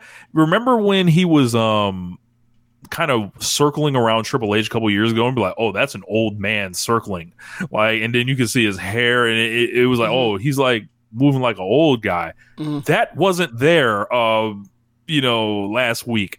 So I don't know if this man is aging in reverse or what, but like, well, I think Ricky Starks and Darby Allin and Cage are going to kill themselves to get this over, especially Darby. But I think it's the goal is lowered for Sting. Like, all you got to do is just show up, be you, point the bat, throw some strikes. It's a real easy path to victory here. Like, okay, so when Sting was around in WWF or WWE in 2014 through 15 or whatever else in the ring, he could still move. It's just like, he had the thing with the buckle bomb, and then it's like, okay, I guess he's just done wrestling ever again. Like if he can move around before that and if he can move around in the way that he did before that buckle bomb, he'll be fine. Especially for a match that's not like, he doesn't need to be Daniel Bryan in the ring. He just needs to be his charismatic self that he's been for 35 years, whatever. So he'll be fine. Like, especially, and as you mentioned, like you have all those guys doing stuff, like you're going to see hella high spots and crazy shit from Darby. So I think the match will be good. As far as the build, they called this match so early that it's like, I don't know what they could have done to got me intrigued in this once they called it so early, but they haven't done it for me. But whatever. I think it'll be a good match though. I liked the brawl they did. I liked the attacks that they've done. I think they spent a lot of weeks stalling, and I think that burned a lot of people out. Mm-hmm. And I think they've got to have a great match, because otherwise it's going to be like, wow, we wasted a lot of time, a lot of weeks, a lot of Darby not like defending the belts, and a lot of like putting Sting on TV. Like, so they do the same thing over and over, seemingly. What was I about to say? By the way, last week Darby's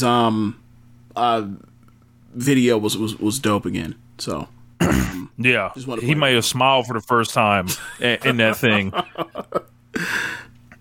So up next, we have Hikaru Shida versus either Nyla Rose or Ryo Mizunami. So I guess this is a perfect time to recap the tournament from yesterday, from Sunday and Monday today.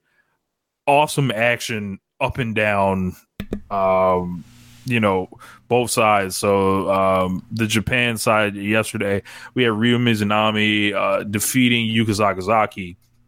We had a trios match that was awesome.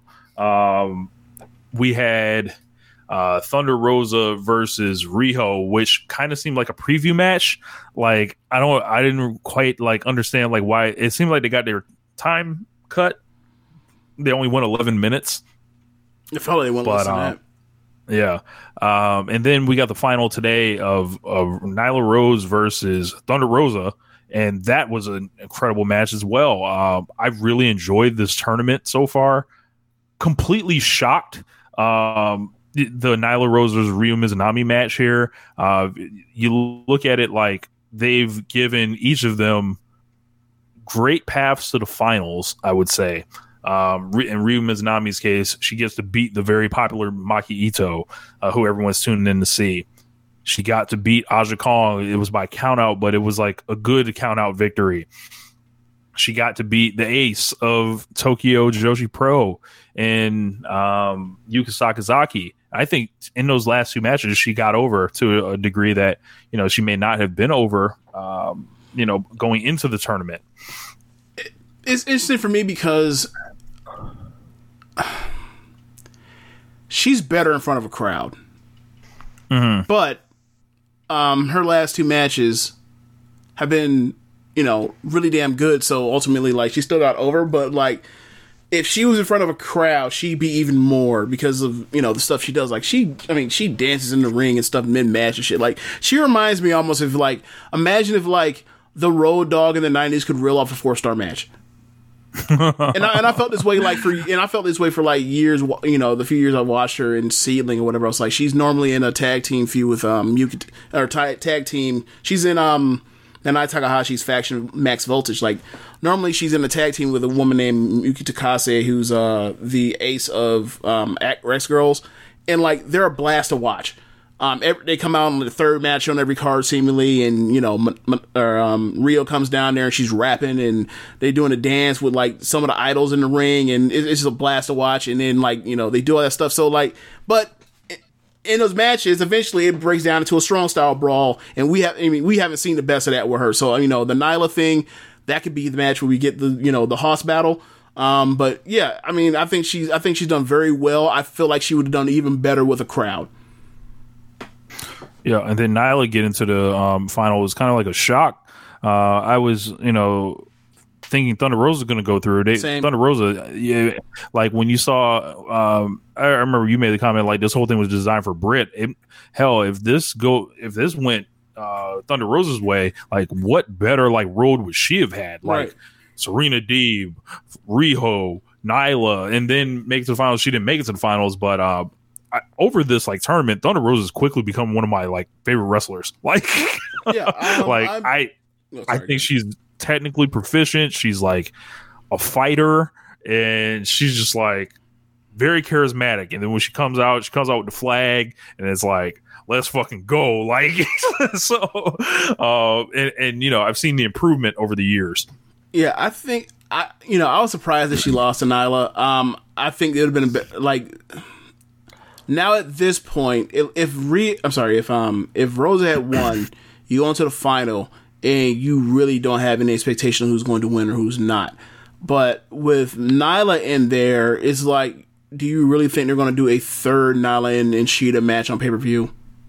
I don't think they're doing that. On a company that that rarely ever does rematches within 1 year of each other on pay-per-view.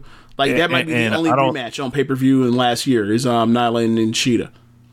And I don't think Rio's flying all the way over here just to do one match, personally. Yeah. And I've thought that before.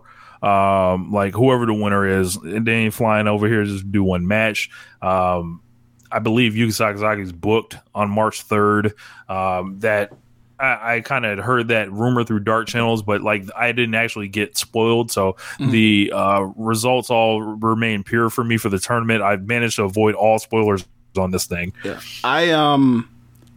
I found out that Tokyo Joshi Pro is doing a big show this coming week, but the light bulb never went off in my head. It's I guess that means you can't win. It never did. My dumb ass just thought, oh, okay, and just went on my day. It never occurred to me well, she actually gonna stay here to do it never went through my mind or I never thought of it. Oh yeah, you could possibly come over here. It never clicked. It she was doing two things. It just never did. So, yep.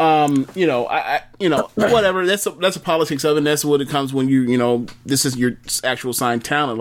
There's priority involved. So, but I would have liked to see like a Yuka versus Thunder Rosa match. Like, I don't think they actually wrestled when Thunder Rosa was on tour in Tokyo Joshi Pro at the beginning of last year. I don't think she was, but she did do stuff with Maki Ito. That the trios match, I haven't talked about it enough, but oh yeah, I was really impressed. It was just like the doing shit Olympics. Just like, oh man, it just kept going and kept going and kept going and getting better. And I believe it was like 18 minutes long. So yeah, it was awesome. That whole hour, that whole show, check that out. Like that, I think that's the best single show of the tournament. But overall, like, what do you think? Like, you know, I would say from a rollout perspective, this was a disaster. Like, and there's no way to sugarcoat it or anything. It's like, yo, we got one, maybe two matches that were on, maybe three. We got three, or excuse me, we're going to get 4 total matches on Dynamite here. We're going to do a Monday show on YouTube to kind of test and get you set up for watching Elevation next week or whatever, right? Mm-hmm. Or 2 weeks from now. We're also going to roll out this Bleacher Report thing that isn't properly communicated, and all my friends are scrambling in the text message group trying to figure out where they can watch it. I'm trying to see if I can watch it on my Amazon Prime thing, but like, I don't know my login and shit like that, and they won't let you reset your password on the device and shit. And it's like, well, I'll just fucking put the cord in my phone and then cast it to the TV or whatever, and I'll just watch it directly off the website. I think the messaging was wrong. Tony Khan kind of threw Bleacher Report under the bus on Twitter, which was pretty funny. He was like, I was assured that one thing would happen, but it did not. But they had the backup link immediately prepared and up on Twitter. Yeah. And it was like, you brought up the point. It was like, why the fuck didn't they do that from the beginning? But I don't see them putting many more events on Bleacher Report. Yeah. Another part about it that was weird to me is like yesterday when I watched it, when I went to I guess AEW's Twitter account, clicked on the link, and I click on the link, and then like you just scroll down a little bit, and it's in a small little window or whatever. Yep. And it's like, yo, you mean to tell me that like y'all had this in like the smaller windows? If I was going on to like wrestling, watch wrestling dot whatever their .com or their dot whatever is, and then like you go and click to watch Raw from like a month ago that you missed or whatever else or whatever show, and you click on it, it's in a small box, like it's almost like it's illegal. It's like it felt like I was watching, like I was doing some illegal shit to watch. Yeah. I logged on the site, right? I was showing Catherine, like she was there with me. I was like, man, this is interesting. I was like, I pull up the page. I was like, Kawhi Leonard, like this huge fucking billboard in the middle of the thing. Then underneath it, the scoreboard. Then like some NBA column, and then like there's like a bunch of squares. There's like 15 squares or whatever, and all the way on the left is your your AEW Women's Eliminator thing. I'm like, so they put that there, huh? I was like, I could easily see somebody loading up the site, because people like that. When it comes to AEW, people like to feign like they're technologically incompetent or whatever. Like, I could easily see someone saying, oh, I couldn't find it, and whatever. So another thing is like, I don't know what putting on Bleacher Report did for you, but if you put all of this stuff out on YouTube for the first 2 weeks, why on the third week would you switch up? Like, you already got people into that habit. Like, if you want to do this, you should have did this off rip. Whatever. I mean, either way, like, Tony Khan said that it was screwed up, so then he like eventually puts it up on YouTube, and it's like, well, I mean, you could have done that to begin with, and also done this on Bleacher Report, and and see what the traffic done. Maybe it just had to be some traffic tests, but it's like, I wouldn't. And I don't know exactly what you use for the traffic test, but I mean, whatever. At least it wasn't like Dynamite they put on the fucking thing. So whatever, I guess. Yeah. There was something. I will say this: if it was something that he thought was super important or whatever else, he wouldn't have done this to it though. Like, he's not putting them with Jericho or Moxley on there. No, not at all. Yeah, that was my thing. I was like, well, why wouldn't they put something bigger? Like, so, but I think overall, as far as the quality in the tournament, I think we've got a very quality tournament so far.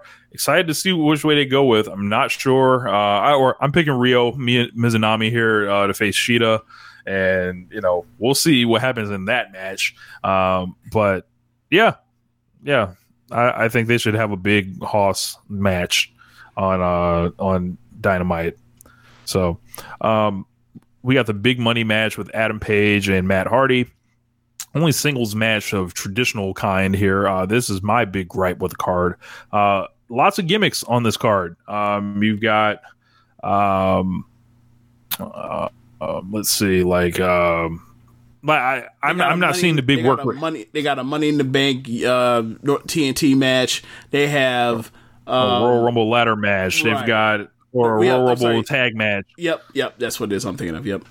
They've got an exploding barbed wire death match. Yes. They've got street fights, and I'm like, where's the classic wrestling? Like, where's your work rate matches? Like, they're gonna lean real hard on Shida and Ryo Mizunami. I don't know. They should. I'm not. If it's me, I'm not counting on. Look, I'm not counting on Matt Hardy to come out here and give us 4.5 stars. Yeah, I'm with you. Ever. At any point in his career. Is this actually okay? So the money match is a straightforward match. Stipulation is the loser loses a fourth of their annual income. Yes. All right. I thought this money match was gonna be like some new version of cinematic wrestling where they take him back to the Hardy compound. And he's just not a deity. He's just a normal person. He's a grifter. I think Hangman. This is Hangman's all day. Yeah. I say beat Matt Hardy in 10 minutes or less on this. Buckshot Lariat, get him the fuck out of here. Like remember when a year ago this time Adam Page wins that match?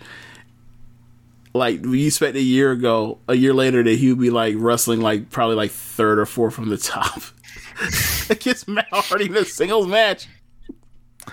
Yeah, Matt Hardy was nowhere to be found at that time. So it's like, wow.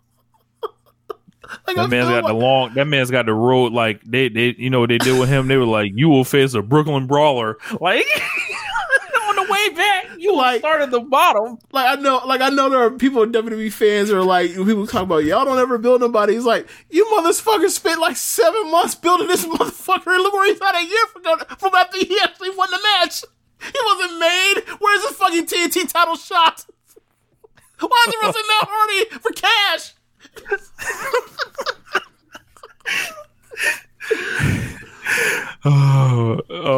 Yeah. So I think this is the easy one for Heyman, and the long road to him meeting Kenny Omega begins. Yeah, so, that's what I think is going too. But like they gotta get like. Else? I would like for him to like to be like the TNT champion at some point before he gets to Omega. Maybe that's too long out. Or too far out to to get him the title, have a lengthy reign, then drop the title, then come after Omega. Maybe that's too long for Omega to have the belt. I don't know, but like I would like to see him in like the third most interesting thing on a pay-per-view. I like to see him and Cody fight. I don't think they've ever fought, but like come up with some type of reason like where they're at odds. Is that going?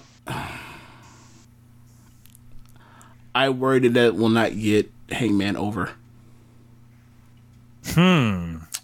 That's interesting. Expand on this, sir.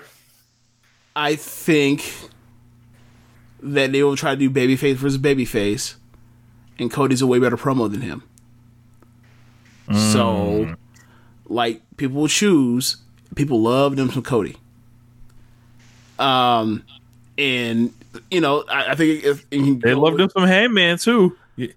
Yeah, but once you got a hand on the mic, and then Cody comes out there and pulls off some Ellis Island shit, what is Hangman going to do?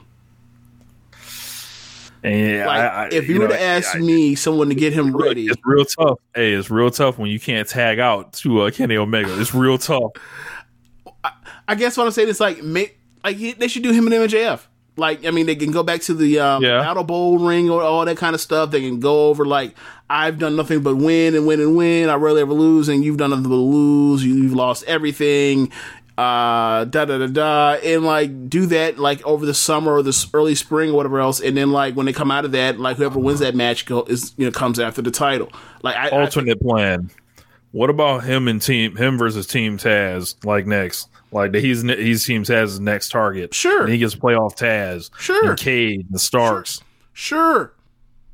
It's better than Matt Hardy. It's better than Matt Hardy. Like, or he can go the other route to the Eddie Kingston route.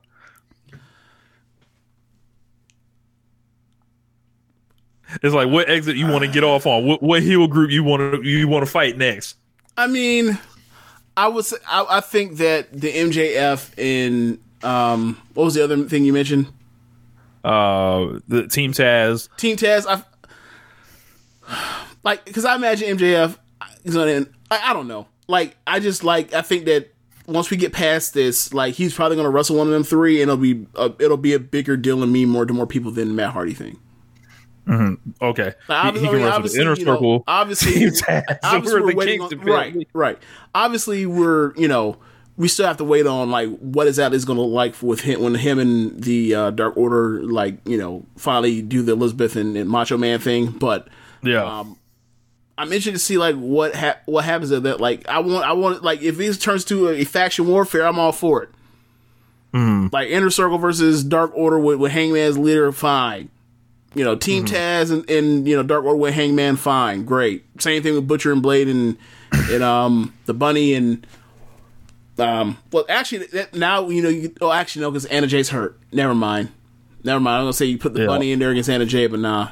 Yeah. Never mind. Or Paige could just fight the whole Nightmare family. All 62 of them. Is there any women in the Nightmare family besides Brandy? Red Velvet is kind of loosely affiliated. Okay. Yeah, that's all I can think of. And then there's Brooke Havoc, but she just got hurt. So, but I don't think she's Cody's trainee. I don't even know who that is. Yeah, she is fresh out of Nightmare Factory, and she got hurt in her first match. That sucks. Yeah, that's not exactly. That don't really like. Oh, you just learn how to wrestle. You got hurt.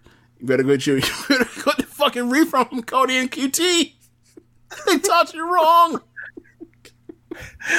So speaking of that, we got the Face of Revolution ladder match. Cody, Scorpio Sky. Penta El Zero, Miedo, who's sorted out his visa issues, Lance Archer, who won a thriller against Phoenix on Dynamite this week, and we got a match determining the 5th spot between 10 and Max Caster, which is kind of interesting, seeing as how they're like 2 prospects, and one of them is going to get the nod here, and then there's a TBA, which is a mystery person. Scorpio Sky is recovering from meniscus, I believe. That's why we haven't seen him. And then Cody's like, for me, they pulled this match out of thin air once the Shaq one got yanked off pay-per-view. Winner gets an AEW TNT title match. I don't know, man. Not really much on the bone here, except like, hey, there's a lot of guys in here that I think could be interesting. But I think that TBA needs to be really exciting. Yeah, it's Money in the Bank. Whatever. It'll be fun. It'll be a blast. Actually, I'll tell you that. I won't even say it'll be fun. I'm almost assured it's going to be a blast. Just doesn't have much of a build to it. Yeah. We can get the Cody Rhodes moonsault off of one of these ladders or something. Like, why do I feel like Cody's gonna be limping like he's too hurt to crawl, in the center of the ring on top of a ladder, can't reach, says fuck it and does a moose. Like, you fucking moron! Like, he loves to do stuff that's like the opposite of trying to win the match a lot, like just to pop, like something be like. Wait, what? Why? He does one of those where you're like, that was cool, and then you think, wait, what? Why would you, if this is, okay, whatever, dude. So, yeah, he's gonna blade. He's gonna bleed. Oh yeah, for sure, he's bleeding. There's a ladder. He can't wait. He can't wait to get that shit across his forehead. He can't wait. At least it's pay-per-view. He hasn't bled in a while. So, and I also remember the last ladder match I remember him in was that WrestleMania 32 ladder match. It was for the IC, but it was fucking wild. So, and he took, what was that? That was who? It was Sin Cara that came off of the ladder and basically bounced off the middle or the top rope and then went through a ladder bridge that Cody was on when he was Stardust. So, like, Cody will participate in some of the crazy shit in these ladder matches. Yeah. 10 or Max Caster? Who do you think is going to win? Max Caster. You can rap about Cody sucking on Sunday. I feel like they're going to go with 10. Tattoo and the 1 year anniversary of it. He should do that. They're both prospects. I think they're going to go with 10, because 10 has had that knee injury for a long time. It's about time for him to be, recovering fully off of that. They obviously like him. He's, someone they've been putting him in the cooler. He's like another Wardlow type where it's like, I see the prototype. This guy's Cena. It's all over him. He's got the body. He's about that height. I don't know, we'll see about the charisma and all that. They've had him under a fucking mask, and all that. But when he pulls that motherfucker off one day, and it will happen, we'll see if this is the first kind of hint of that. I think Caster's too entrenched with the tag team, so I think he's just kind of there. Miro and Kip versus the Best Friends. Can't really care, bro. Don't care. Can we have Chucky T and Kip Sabian get lost on the way to the building?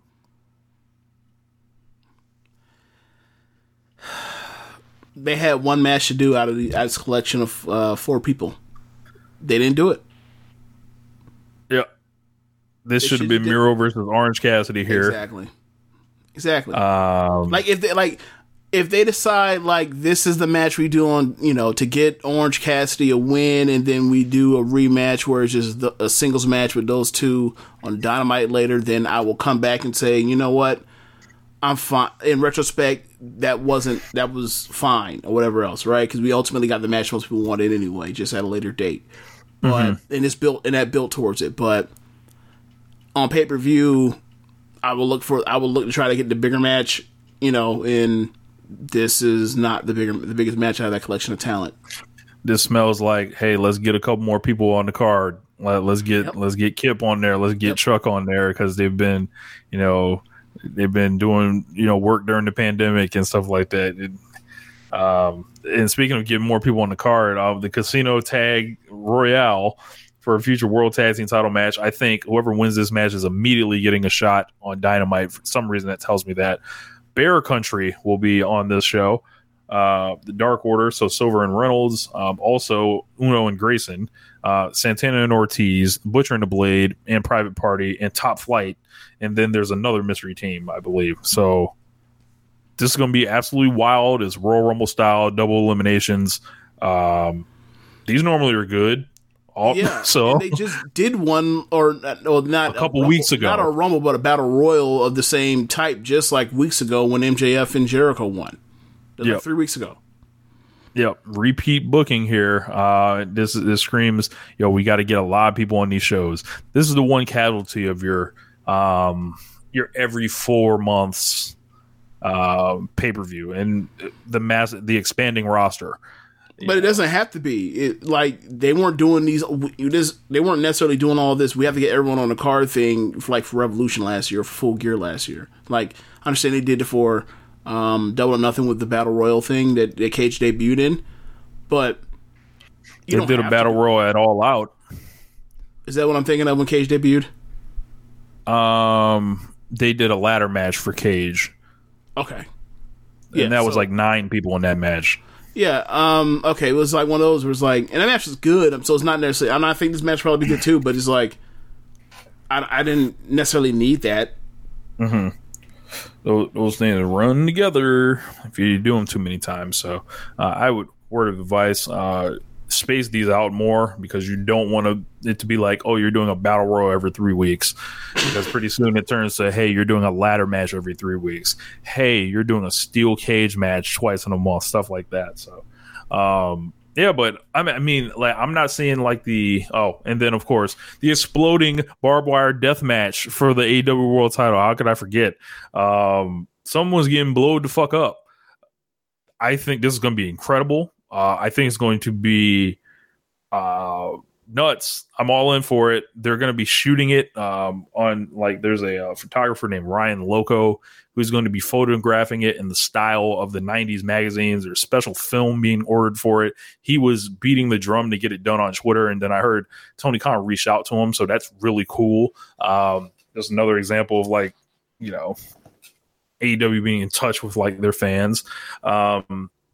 I think that Moxley, we might not see him for a while. He cut a promo that was very heartfelt. Kind of was like this way to go out. You know, you never know, like, how far along Renee is. Maybe he's just going to take a couple months. I don't feel like Kenny's losing here. I think he's going to win. I think we're going to get all the pageantry in this, as far as like callbacks to the Onita matches, like the jackets. I think Jon Moxley has to show up smoking a cig before this. I think this is going to be incredible. I just wonder if they use the stadium. Yeah, this is the match I care about the most on the card. You know, when they get in the ring, they have great matches together. Regardless of if they're, a match of the month contender or just one of the best matches you've seen, that particular week, they just have really good ass matches together. I think they've had 3 matches together, including that tag match on Dynamite from one of the first few Dynamites. So, they just have great matches together. Oh, obviously, that trios match from a couple weeks ago too, as well. Trios match, the lights out tag match with Kenta. This is like this year. Like, if they knock it out of the park here, they're going on the feud of the year contenders list. So I feel like they're already there. Yeah,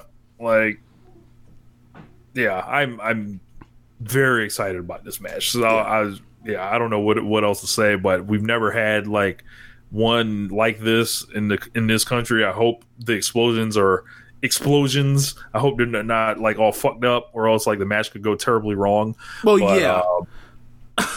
As far like I hope the explosions aren't like small explosions. Like, I hope they figure it out. So they'll be fine. Like, I mean, come on, man. We saw the Naya and Hiroyo having exploding back death matches in Japan outdoors a couple years ago. Like, I'm sure that AEW know how to rig some shit to blow up, right? Yeah, I will hope so, at least. I hope. Yeah. They can practice. They can do a test run with Cody's pyro, so they'll be fine. Yeah, maybe slightly less will be used in the exploding barbed wire death match. I'm picking Kenny to retain, and Moxley to go away for a while. Yeah, I think Kenny's going to win. As far as what happens with Moxley after this, I'm not sure. But anyway, that's the show. Like I said, I think there's the classic singles wrestling is being underserved on this show, and I think should the show not live up, that's going to be something I'm going to be bringing up again. Well, like, where's your where's your Jungle Boy versus MJF type match? Where's your Kenny versus Hangman? Like, where's your your Pac versus Orange Cassidy? Like, where's that stuff? Because like your Pac versus Adam Page.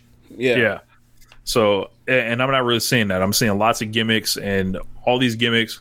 I hate to like bring the injury bug into play, but like, we've seen like sometimes this stuff is sloppy in AEW. Like, as far as like what they're doing with ladders and stuff like that. Like, it's amazing more people don't get hurt.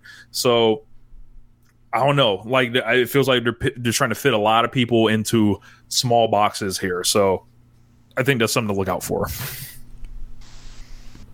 Yeah. So what's next? NXT. Oh yeah. Okay. So I did a review with this for the show on last Thursday just passed with Ample for Amp show for Wrestling Headlines. I didn't say this at the time, it slipped my mind, but like, this is a heat heavy ass show. Remember people getting multiple beat downs, heels getting their ass, or babyface getting their ass kicked left and right. The first match is Dexter Lumis versus Gargano in a non-title match. They had a match like 3 weeks ago or 4 weeks ago that I thought was fucking hilarious because Johnny would temporarily sell for his goofy shit and immediately kick him in the head. So this match, it was fine. And Lumis has his limitations because of the gimmick, just like it, just like we've been saying for weeks. But ultimately, they did this goofy thing where Indy Hartwell is now like attracted to or flirtatious or has a crush on Lumis, and Johnny, whenever he gets the advantage in the match, just like basically like gets the ref's attention and then like motions to the rest of the way outside the ring to like run distraction so they could take the ref and hit Lumis with a chair or foreign object or cheat whatever else. So they did that one time, and Austin Theory grabs a chair and he's meant to whack Lumis over the head with it, and then like ultimately like he couldn't bring himself to hit the dude that kidnapped him 2 fucking weeks ago. So Lumis, foils the plan and is slapping that front face choke on Gargano, and Gargano passed out, I believe, or tapped out. I think he passed out. I'm not going to follow this linearly, but like after later on in the show, the way was at backstage, and Johnny was like, "What the hell? Why didn't you hit him in the head?" And then Theory was like, "Well, he's really a good guy." And Johnny was like, "He kidnapped you 2 weeks ago, you fucking idiot." They're playing it for comedy. And then, then Indy says, "Well, I think he's cute." And I'm just like, just shoot me. Fuck. Like, who gives a... Like, get Lumis off my fucking TV screen. Jesus Christ. Like, Johnny Gargano just had, like, a 4 3/4 star match, like, 2 weeks ago, and he's doing this shit. Like, Jesus. So, whatever. Like, he's going to get a title shot. Hopefully I don't even know if they're even doing a WrestleMania weekend takeover this week. Or this WrestleMania week. Whatever. Like, whenever they do it on TV, hopefully they get it done with and move on to something else. So then after that, you end up getting this great video package of MSK. I talked about on TakeOver how Zach Gibson said that like MSK's story was he didn't care about their story, but the problem is we never got their actual story. The story they finally give it to us here, where MSK goes through Nash Carter goes through his life and talks about how his whole life he watched wrestling, he wrestled in high school, and he wanted to be a wrestler, and his dad supported him all the way and all this stuff. And then his dad died while he was still in high school, and talked about the tattoo he has across his chest. I'm talking about it was dedicated to his dad and all this stuff. And it was like, these are nice guys that you want to root for. Mm-hmm. Like, so they went to interview after that video package, interview MSK later on the show, like maybe like 2 minutes later. And the losers of the Dusty Cup final, the Grizzly Young Vets, laid them out backstage and broke Wesley's hand. So the title match they were supposed to get this coming Wednesday has been postponed or rearranged. We don't even know yet, or at least I don't know yet. So, like, great. Like, you just showed us like this new babyface tag team that should almost immediately get the belts because they're that they've been that good. Like, nope, kick it down the road, get more heat. Thanks, great, fantastic. So let's see where we go from here. Oh, then we get one of the best things I've seen all year in professional wrestling. Or one of my favorite ongoing skits. You go backstage to the training room with a babyface that had some type of match recently. I saw this. And they say you're cleared, but you're still hurt. And then out of nowhere, Malcolm Bivens just fucking appears. trying to catch a sweet lick. Right. After last week, it was Kushida, where he had newspaper, and he just pulled out the thing and smiled. He's like, Kushida, what are you doing in here? This week, they said Leon Ruff's clear for competition after Swerve beat the hell out of him.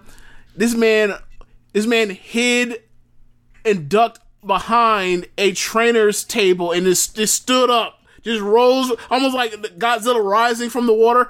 And he was like, "Hey man, I heard you cleared to compete." And then he goaded Leon Ruff into wrestling Russ Cole by talking about how how Swerve beat him up.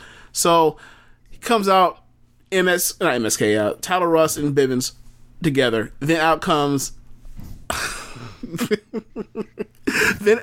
Leon Ruff, and he does his pose that he does where he hangs off the ropes, and then out of nowhere, like a black blur comes across the screen. A fucking black shoe catches that man in the fucking head. That boot belongs to Swerve. Swerve lost balance because he had to stick his foot up kind of high, but like I guess his foot kind of got caught on the apron trying to bring it back down, and then you get Ruff falling off the ropes, and then like shit worked out better. So like it makes it so it made it funnier because like he hits him with extreme precision, and then everything else goes to shit, and they both fall, and Swerve has to like try to keep it together while looking cool while he's also trying to keep his balance, and like it's just the best. So he proceeds to beat the shit out of him some more, and then Tyler Russ and Bivens in the ring, is like, well, they almost like Sid. They counted as a victory, and they raised each other's hands in victory, and Swerve walked off. And Swerve had put Leon Ruff on the announce table saying like, I'm sick and tired of you getting opportunities. Any opportunities they're coming to me or whatever else. So we were off and running with the Swerve heel turn, like as opposed to him talking, and now he's out here being a dog race out of lower card faces. So I'm glad he's. I was going to say, if there was one thing that I wish, it was that he was beating up someone of a higher caliber doing this. I think that'll be the case eventually down the road, like later on in the year. But like I think this is a nice start. But I'm with you. Like, there's no real reason not to port him to like the mid card immediately or the upper mid card immediately in NXT. For who? For what? Do Cameron Grimes as a comedy guy that you beat a million times? So you can do Loomis? No. So I'm with you on that. So we end up going backstage. Oh, I'm sorry. We forgot the best part. I totally forgot about this. Fucking Death Valley Driver. Death Valley Driver. Yes, he gives him a Death Valley Driver. Instead of onto the floor, he's on the floor and doesn't. He throws him, and his back lands on the apron, in the corner of the apron, and he just like bounces off. It was just fucking brutal looking. Yeah. It's just brutal looking. Like, and I was like, when it happened, I was like, God, Leon Ruff's like one of the best bumpers in the world. He really is. Just amazing stuff. That shit had to hurt so bad. So we end up getting what? James, go ahead, hit the music real quick. All right.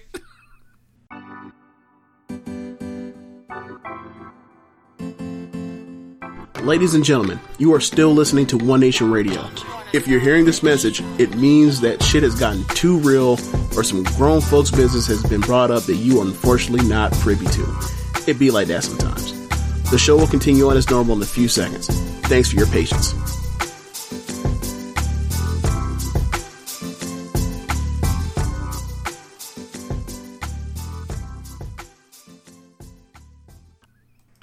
All right, we're back now. So yeah, and we're back. I gotta mark down that time. 1:57. All right, so so then after that, you end up getting Zoe Stark backstage with Regal, and Regal says that he was impressed by the squash match that she had last week. So how about you go in the ring with the NXT Women's Champion, Io Shirai? And she's like super happy, or not, or super surprised, kind of, but like willing to step up to the challenge. And later on in the show, they go to show like a small video package for her, and like it just didn't work. It didn't run. It stopped running, and they had technical issues and they had to throw to something else, so we didn't even see the video. It was like, wow, thanks for that, guys. So we come back commercial break later on the show. We get Cameron Grimes using the WWE Network, and he's watching the $1 Million Man skit with the kid in the basketball. And he watches it, and he's like, this Ted DiBiase doesn't know what the hell he's doing. And he cuts the video off before they kick the ball away from the kid. Because he's like, I'm just going, I'm going to bet some idiot they can't dribble the ball 10 times without me giving them $1,000 or $10,000, and I'll win every time because that idiot did it in the 80s or 90s, and I can do it here. So offer some jabron backstage, either $1,000 or $10,000 to do it. He dribbles it perfectly fine. He's like fucking flummoxed. He's like, how did that work? And before he even asked the dude to do it, he was like, I'm gonna tell you to do this, to drill the ball 10 times, give you my money. Everybody was like $1 Million Man. He's like, you knew that? So dribble 10 times, add $10,000, gave you $10,000. So I'm just gonna finish the rest of it. Goes and says, he gets pissed. He's like, I need to go watch the video, the second half of that video. Sees that the person kicked that I think it was Virgil that kicked the ball from the kid. And he's like, all right, I got a mirror. I know now I'm going to kick the ball. So he goes backstage in, the thug section known as the parking lot outside of a WWE facility, and runs across 3 people. Sees this one lady, looks athletic, and says, I'll give you, a certain amount of money if you dribble the ball 10 times. And also did the same thing, and everyone was like, oh, like Ted DiBiase. And he's like, yes, like Ted DiBiase. So lady was sitting down, stands up, and when she stood up, she kept going. This one got to be like 6 or something. I was like, God damn. That's probably that WNBA player. That's exactly who it was. Okay. That's exactly who it was. So dribbles the ball in the right hand, gets like 8, and this idiot Grimes loads up to go knock that shit out of her, kick that shit out of her hand, between the legs, behind the back, couple dribbles behind the back, got the 10. Give me my money. Gets pissed. So later on at the end of the show, comes up and says, I'm getting somebody with this 10 dribble thing. Walks up on this last dude, gives him the same rundown, 10 dribbles, but he says, like Ted DiBiase. Yes, like Ted DiBiase. Just dribble. That man dribbled like once or twice. Grimes decked the fuck out that dude, dropped him, and then it's like, I forgot what he said, but he just basically jumped for joy and threw money in the air, made it rain, right? And was super happy, right?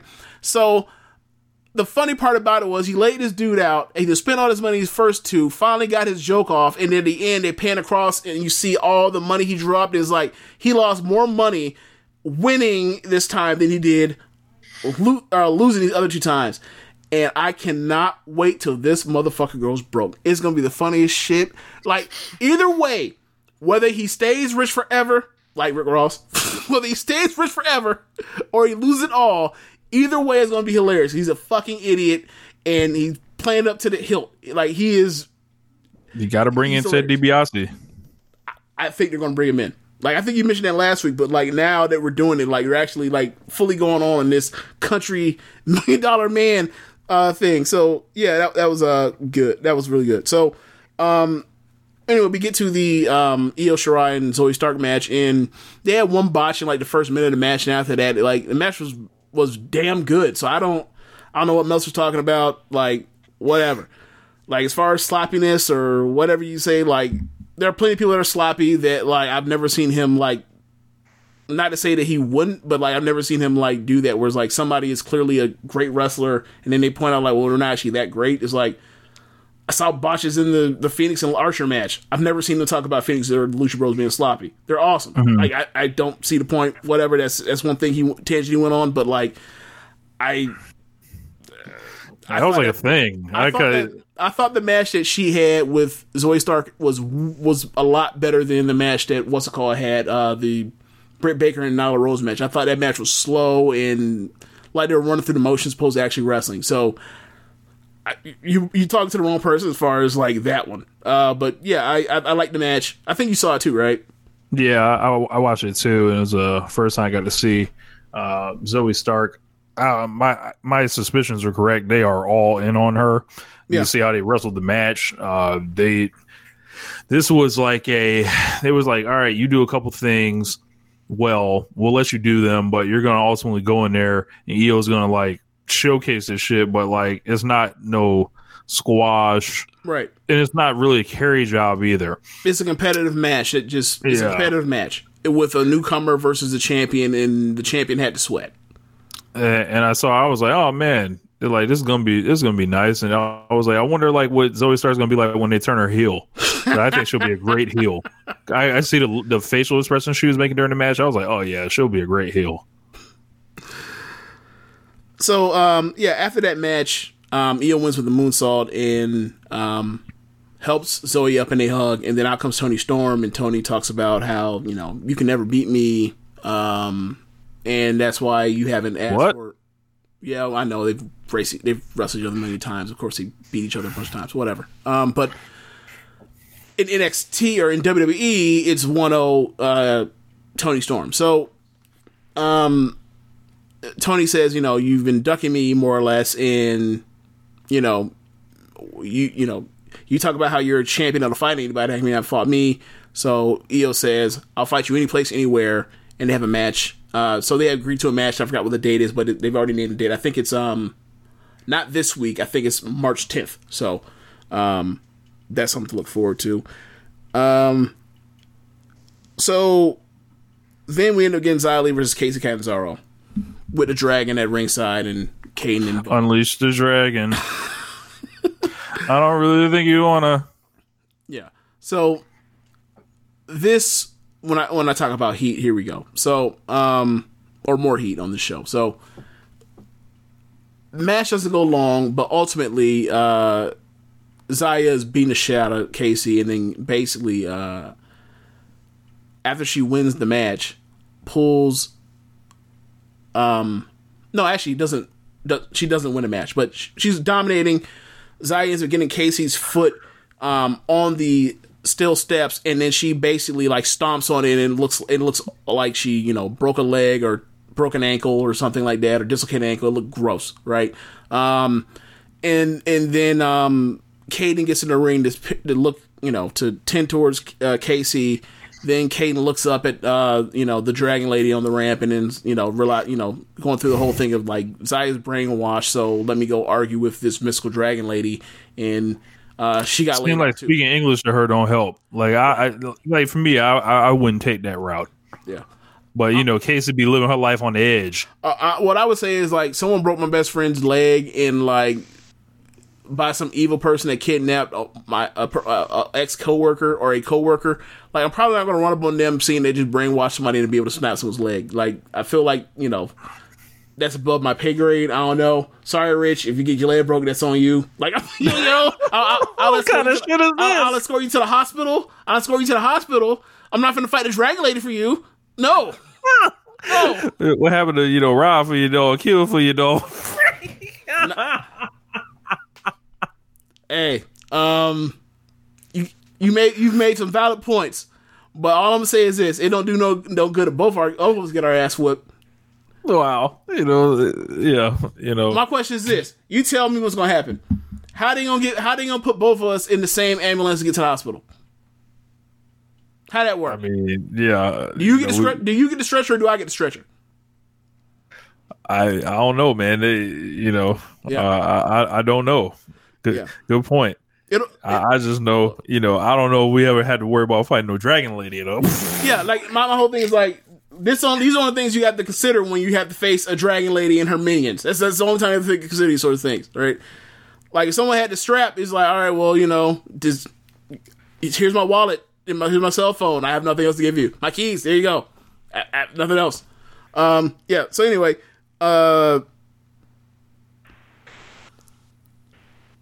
we end up getting Killian Dane and Drake Maverick versus the Grizzled Young Vets. Zach Gibbs gets on the mic and says that they're Donkey and Shrek. And they have a fun little match. It went short, and ultimately end up pinning Maverick. And Dane has to take Maverick to the back and takes him to the training room. And as he goes to the training room, you see Eichner and Bartel walking by. and then they pan the camera out of the doorway shot, and the next thing you know, they zoom out, and there's Alexander Wolf. You think of the Sanity connection, and Alexander Wolf's like shaking his head. He's like, "What happened to you? You used to be a monster," and then walked away. So, I hope they don't put Killian Dane in Imperium. But I thought it was a nice touch of like, look at you, like you're friends with this fucking, loser babyface guy, and y'all are doing this comedy shtick or whatever else. Like, I thought it was a nice thing to point out, like the change of character in that man's career trajectory, or whatever you want to call it. Remember that man was out there being Matt Riddle on NXT in 2018? Remember that? Light years away. Yeah. So, then you end up getting Killian Cross versus Santos Escobar. So, throughout this show,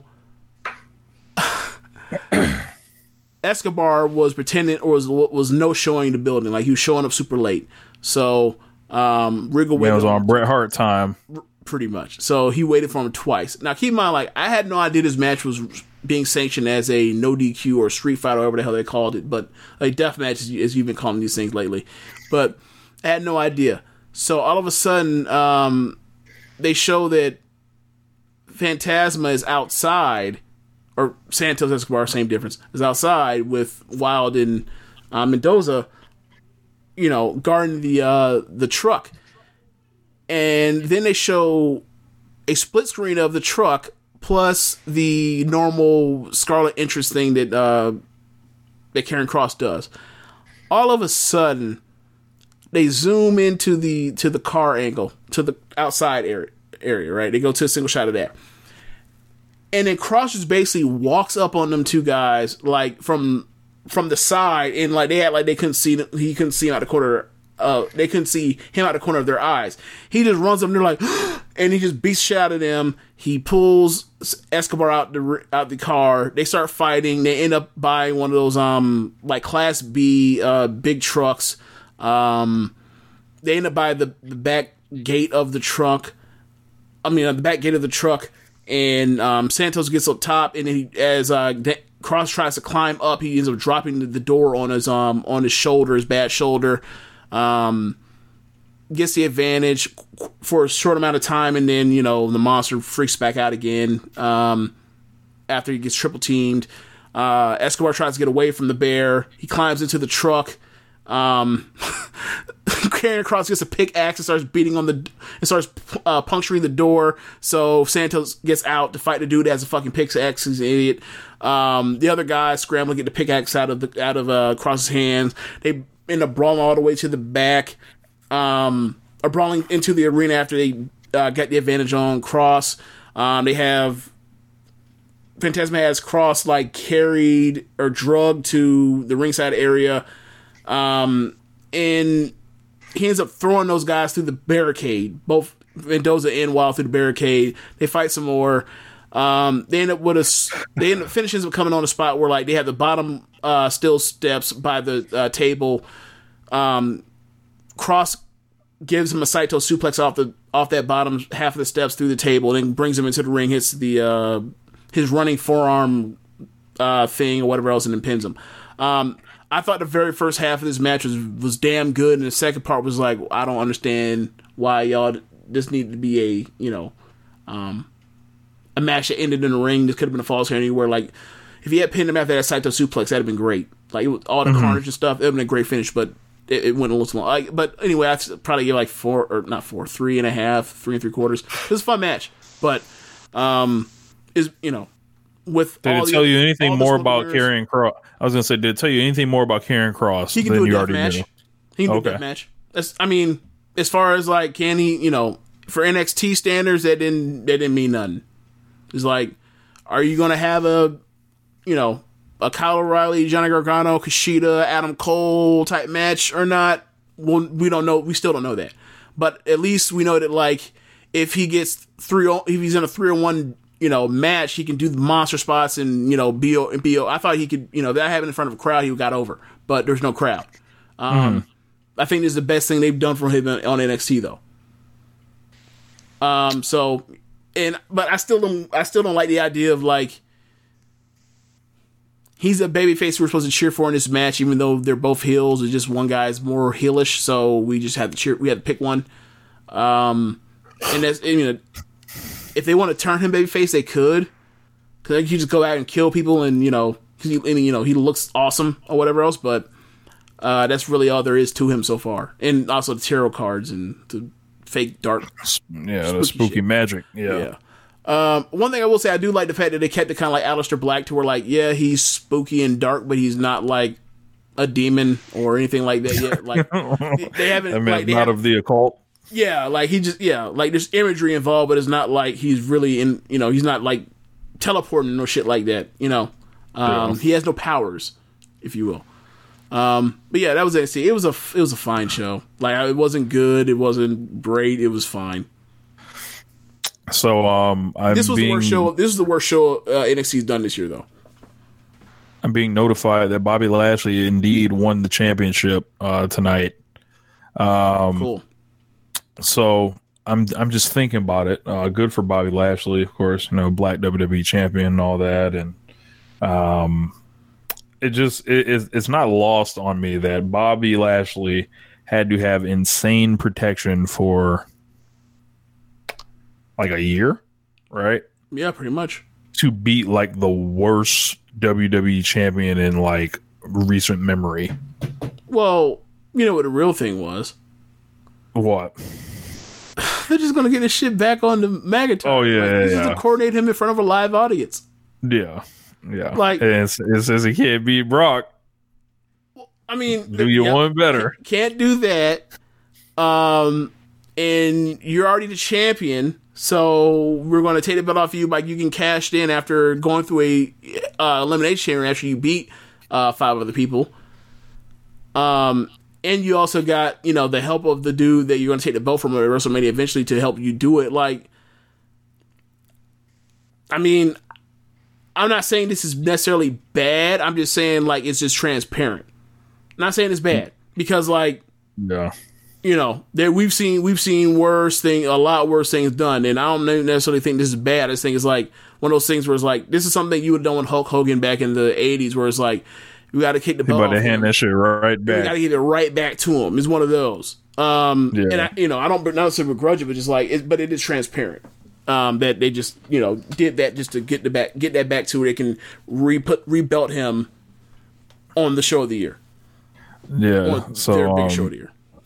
So apparently, like, what happened is they did 3 matches tonight. So the first one, Miz didn't show up for. Cramps. He did a count out on the second one, right? Like, he ran away, and then they did a lumberjack match in the main event. Oh my god! So that's in typical WWE speed. That would typically be like a 1-month program right there. Yeah. They fit a 1-month program and condense it into 1 3-hour show. Yeah, pretty much.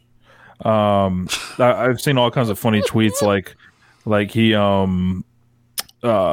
this started with MVP calling Lana a thought and ended up with Bobby Lashley as the champion. That was like, yeah, that's been about a year when he called her a thought. Yeah. Yeah. Yeah. Good for Bobby Lashley. Works hard. So yeah. And their match, you know, and also like given that match that McIntyre and Drew McIntyre and Sheamus had, like, and what they did with Bobby and McIntyre in the first half of last year, like, I would have some small reason of optimism for that particular match. I would. Yeah, I think that match is going to be really fun. I really do. Sign me up for the Lashley versus McIntyre match. Into that a lot more than the Roman Reigns versus Edge match. So sorry, like Daniel Bryan sitting right there. Yeah, that's true. That is really true. Yeah, I'm with you. I think that Edge versus Roman Reigns is kind of just random. I don't really see any type. I mean, I'm sure, you know, Edge is really good at making this stuff work. Maybe he'll come up with a hook for it besides just spear versus spear. But from what I've seen of it so far, I don't think it's there, and I don't think And so maybe they'll come up with it, they still have like another month. But I think it's April 10th. So yeah, maybe they'll come up with something. I'm not interested in that match yet. Yeah. Outside the fact there's a Roman Reigns pay-per-view match and it's an Edge pay-per-view match. That's the most I got on it. Yeah. So congratulations, Bobby Lashley. What I am excited for though is Sasha Banks versus Bianca Belair. That's gonna be a blast. I was gonna say, I sent a tweet out about that. It's very interesting the way they go on this. Sasha's 0 for her life at WrestleMania. Bianca still has not had a singles pay-per-view match yet. Yeah. If Bianca wins, what opponents do you have ready for her? Well, if you can answer that question, if Sasha retains. Yep. So it's like it's kind of intriguing to see which way it goes, and then it's like, man, somebody's at the. Are they going to swap? Are they going to switch up rosters coming after WrestleMania? I don't know. Are they going to do a shake-up? Because they normally do shake-ups. Yeah, I don't know.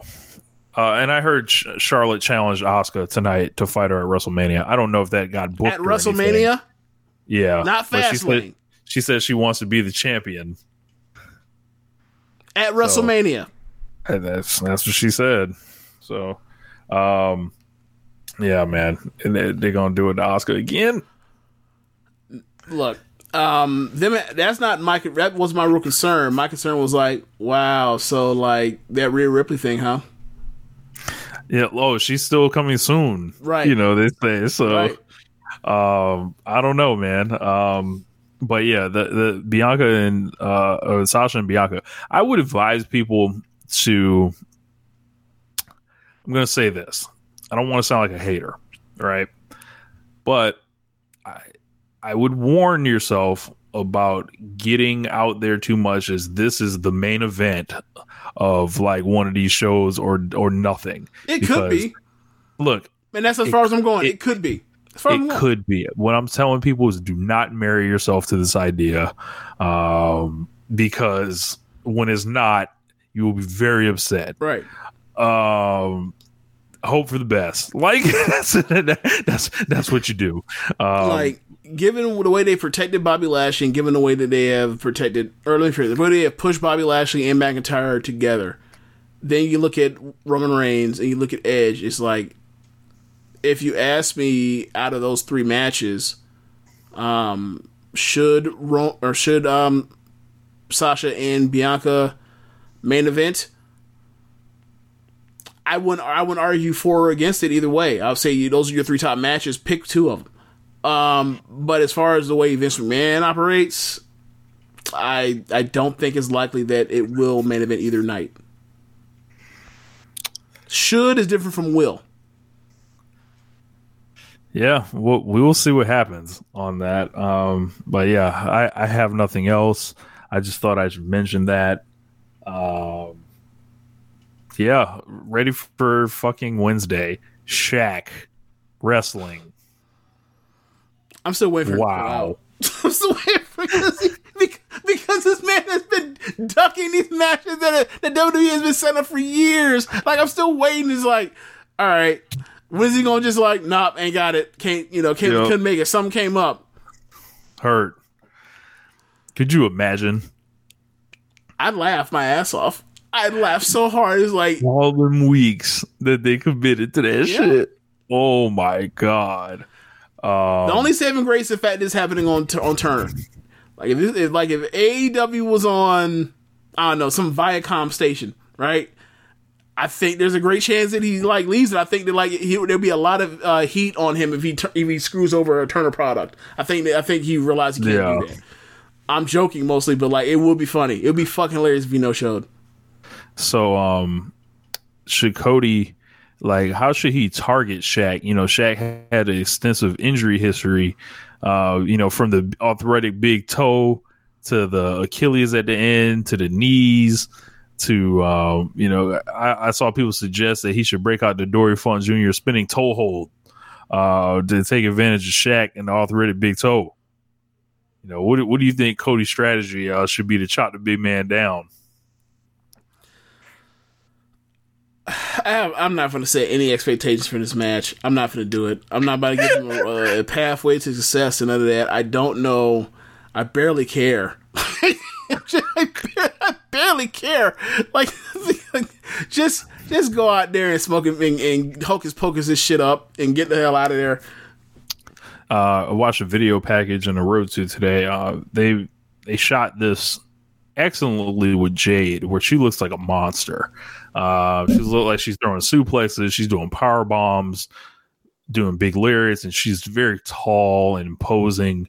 If she's not, like, this is going to be a case where I think Jade, if she can get over big in the match, Hikaru Shida retains the championship, I think you got to have Jade attack her at that point. And then build from there. Yeah, maybe. Maybe.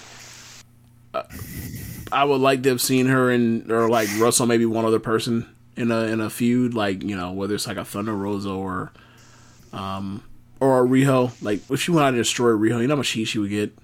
Oh my God. Destroyed Riho. So, I mean, but I can see what you mean. Like, yeah, she should be in the title picture, like, with this year at some point. Yeah, with speed. Yeah. I actually slipped out on NXT. I forgot something. On NXT, at the go home segment, or the final segment, was Adam Cole explaining his actions. Ultimately, he comes out and he apologizes to O'Reilly because of O'Reilly giving him giving O'Reilly the brain buster on the bottom half of the steel steps last week.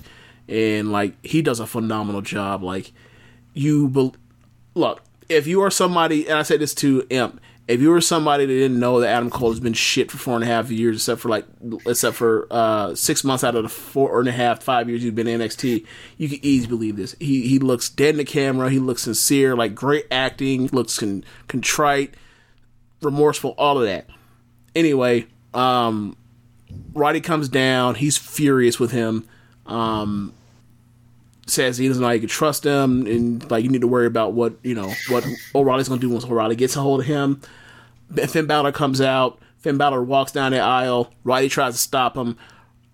Finn Balor shoves him. Roddy doesn't get in the way because Roddy's like, I'm pissed at you two. You deserve some ass whooping. So Balor, beats up on Cole. They end up outside the ring. Roddy tries to pull Finn Balor off. He ends up getting hit. He goes back to Adam Cole. Adam Cole super kicks Finn Balor, ends up in the ring. Roddy then attacks Adam Cole, shoves him to the ground. Adam Cole looks like a child that got decked by his father, looks scared. And Roddy's like, look, man, it's one of those, like, I said this to Imp, it's like one of those Triple H, Shawn Michaels specials, like the what have we become thing, where he's like, oh my God, I've scared one of my best friends. He's like, look, man, there's a path back. Like, I love you. We can still solve this. He's like, Adam Cole low blows that man. Says he's stupid. He's an idiot. And then he, I think he gives him a super kick or something, lays him out too, and then walks away. Like, that was a go home segment. Very well done. Love the emotions, all of it, but, like, wasn't fooled for a second. Adam Cole had actually, realized he was actually remorseful for what he did the week before. Like, he's been an asshole for months. Like, but this was like a Kevin Owens level performance. It really was. But yeah, we can get back to what we were talking about with Shaq and them and Jade. Yeah, I'm done. Really, I don't have much more. But have a great week, y'all. Well, wait. Let's. Do we need to preview the show on Wednesday? I thought we did that last week. Did we? I swear we did a preview for it last week. Okay, that's fine. All right, later, y'all. Holla.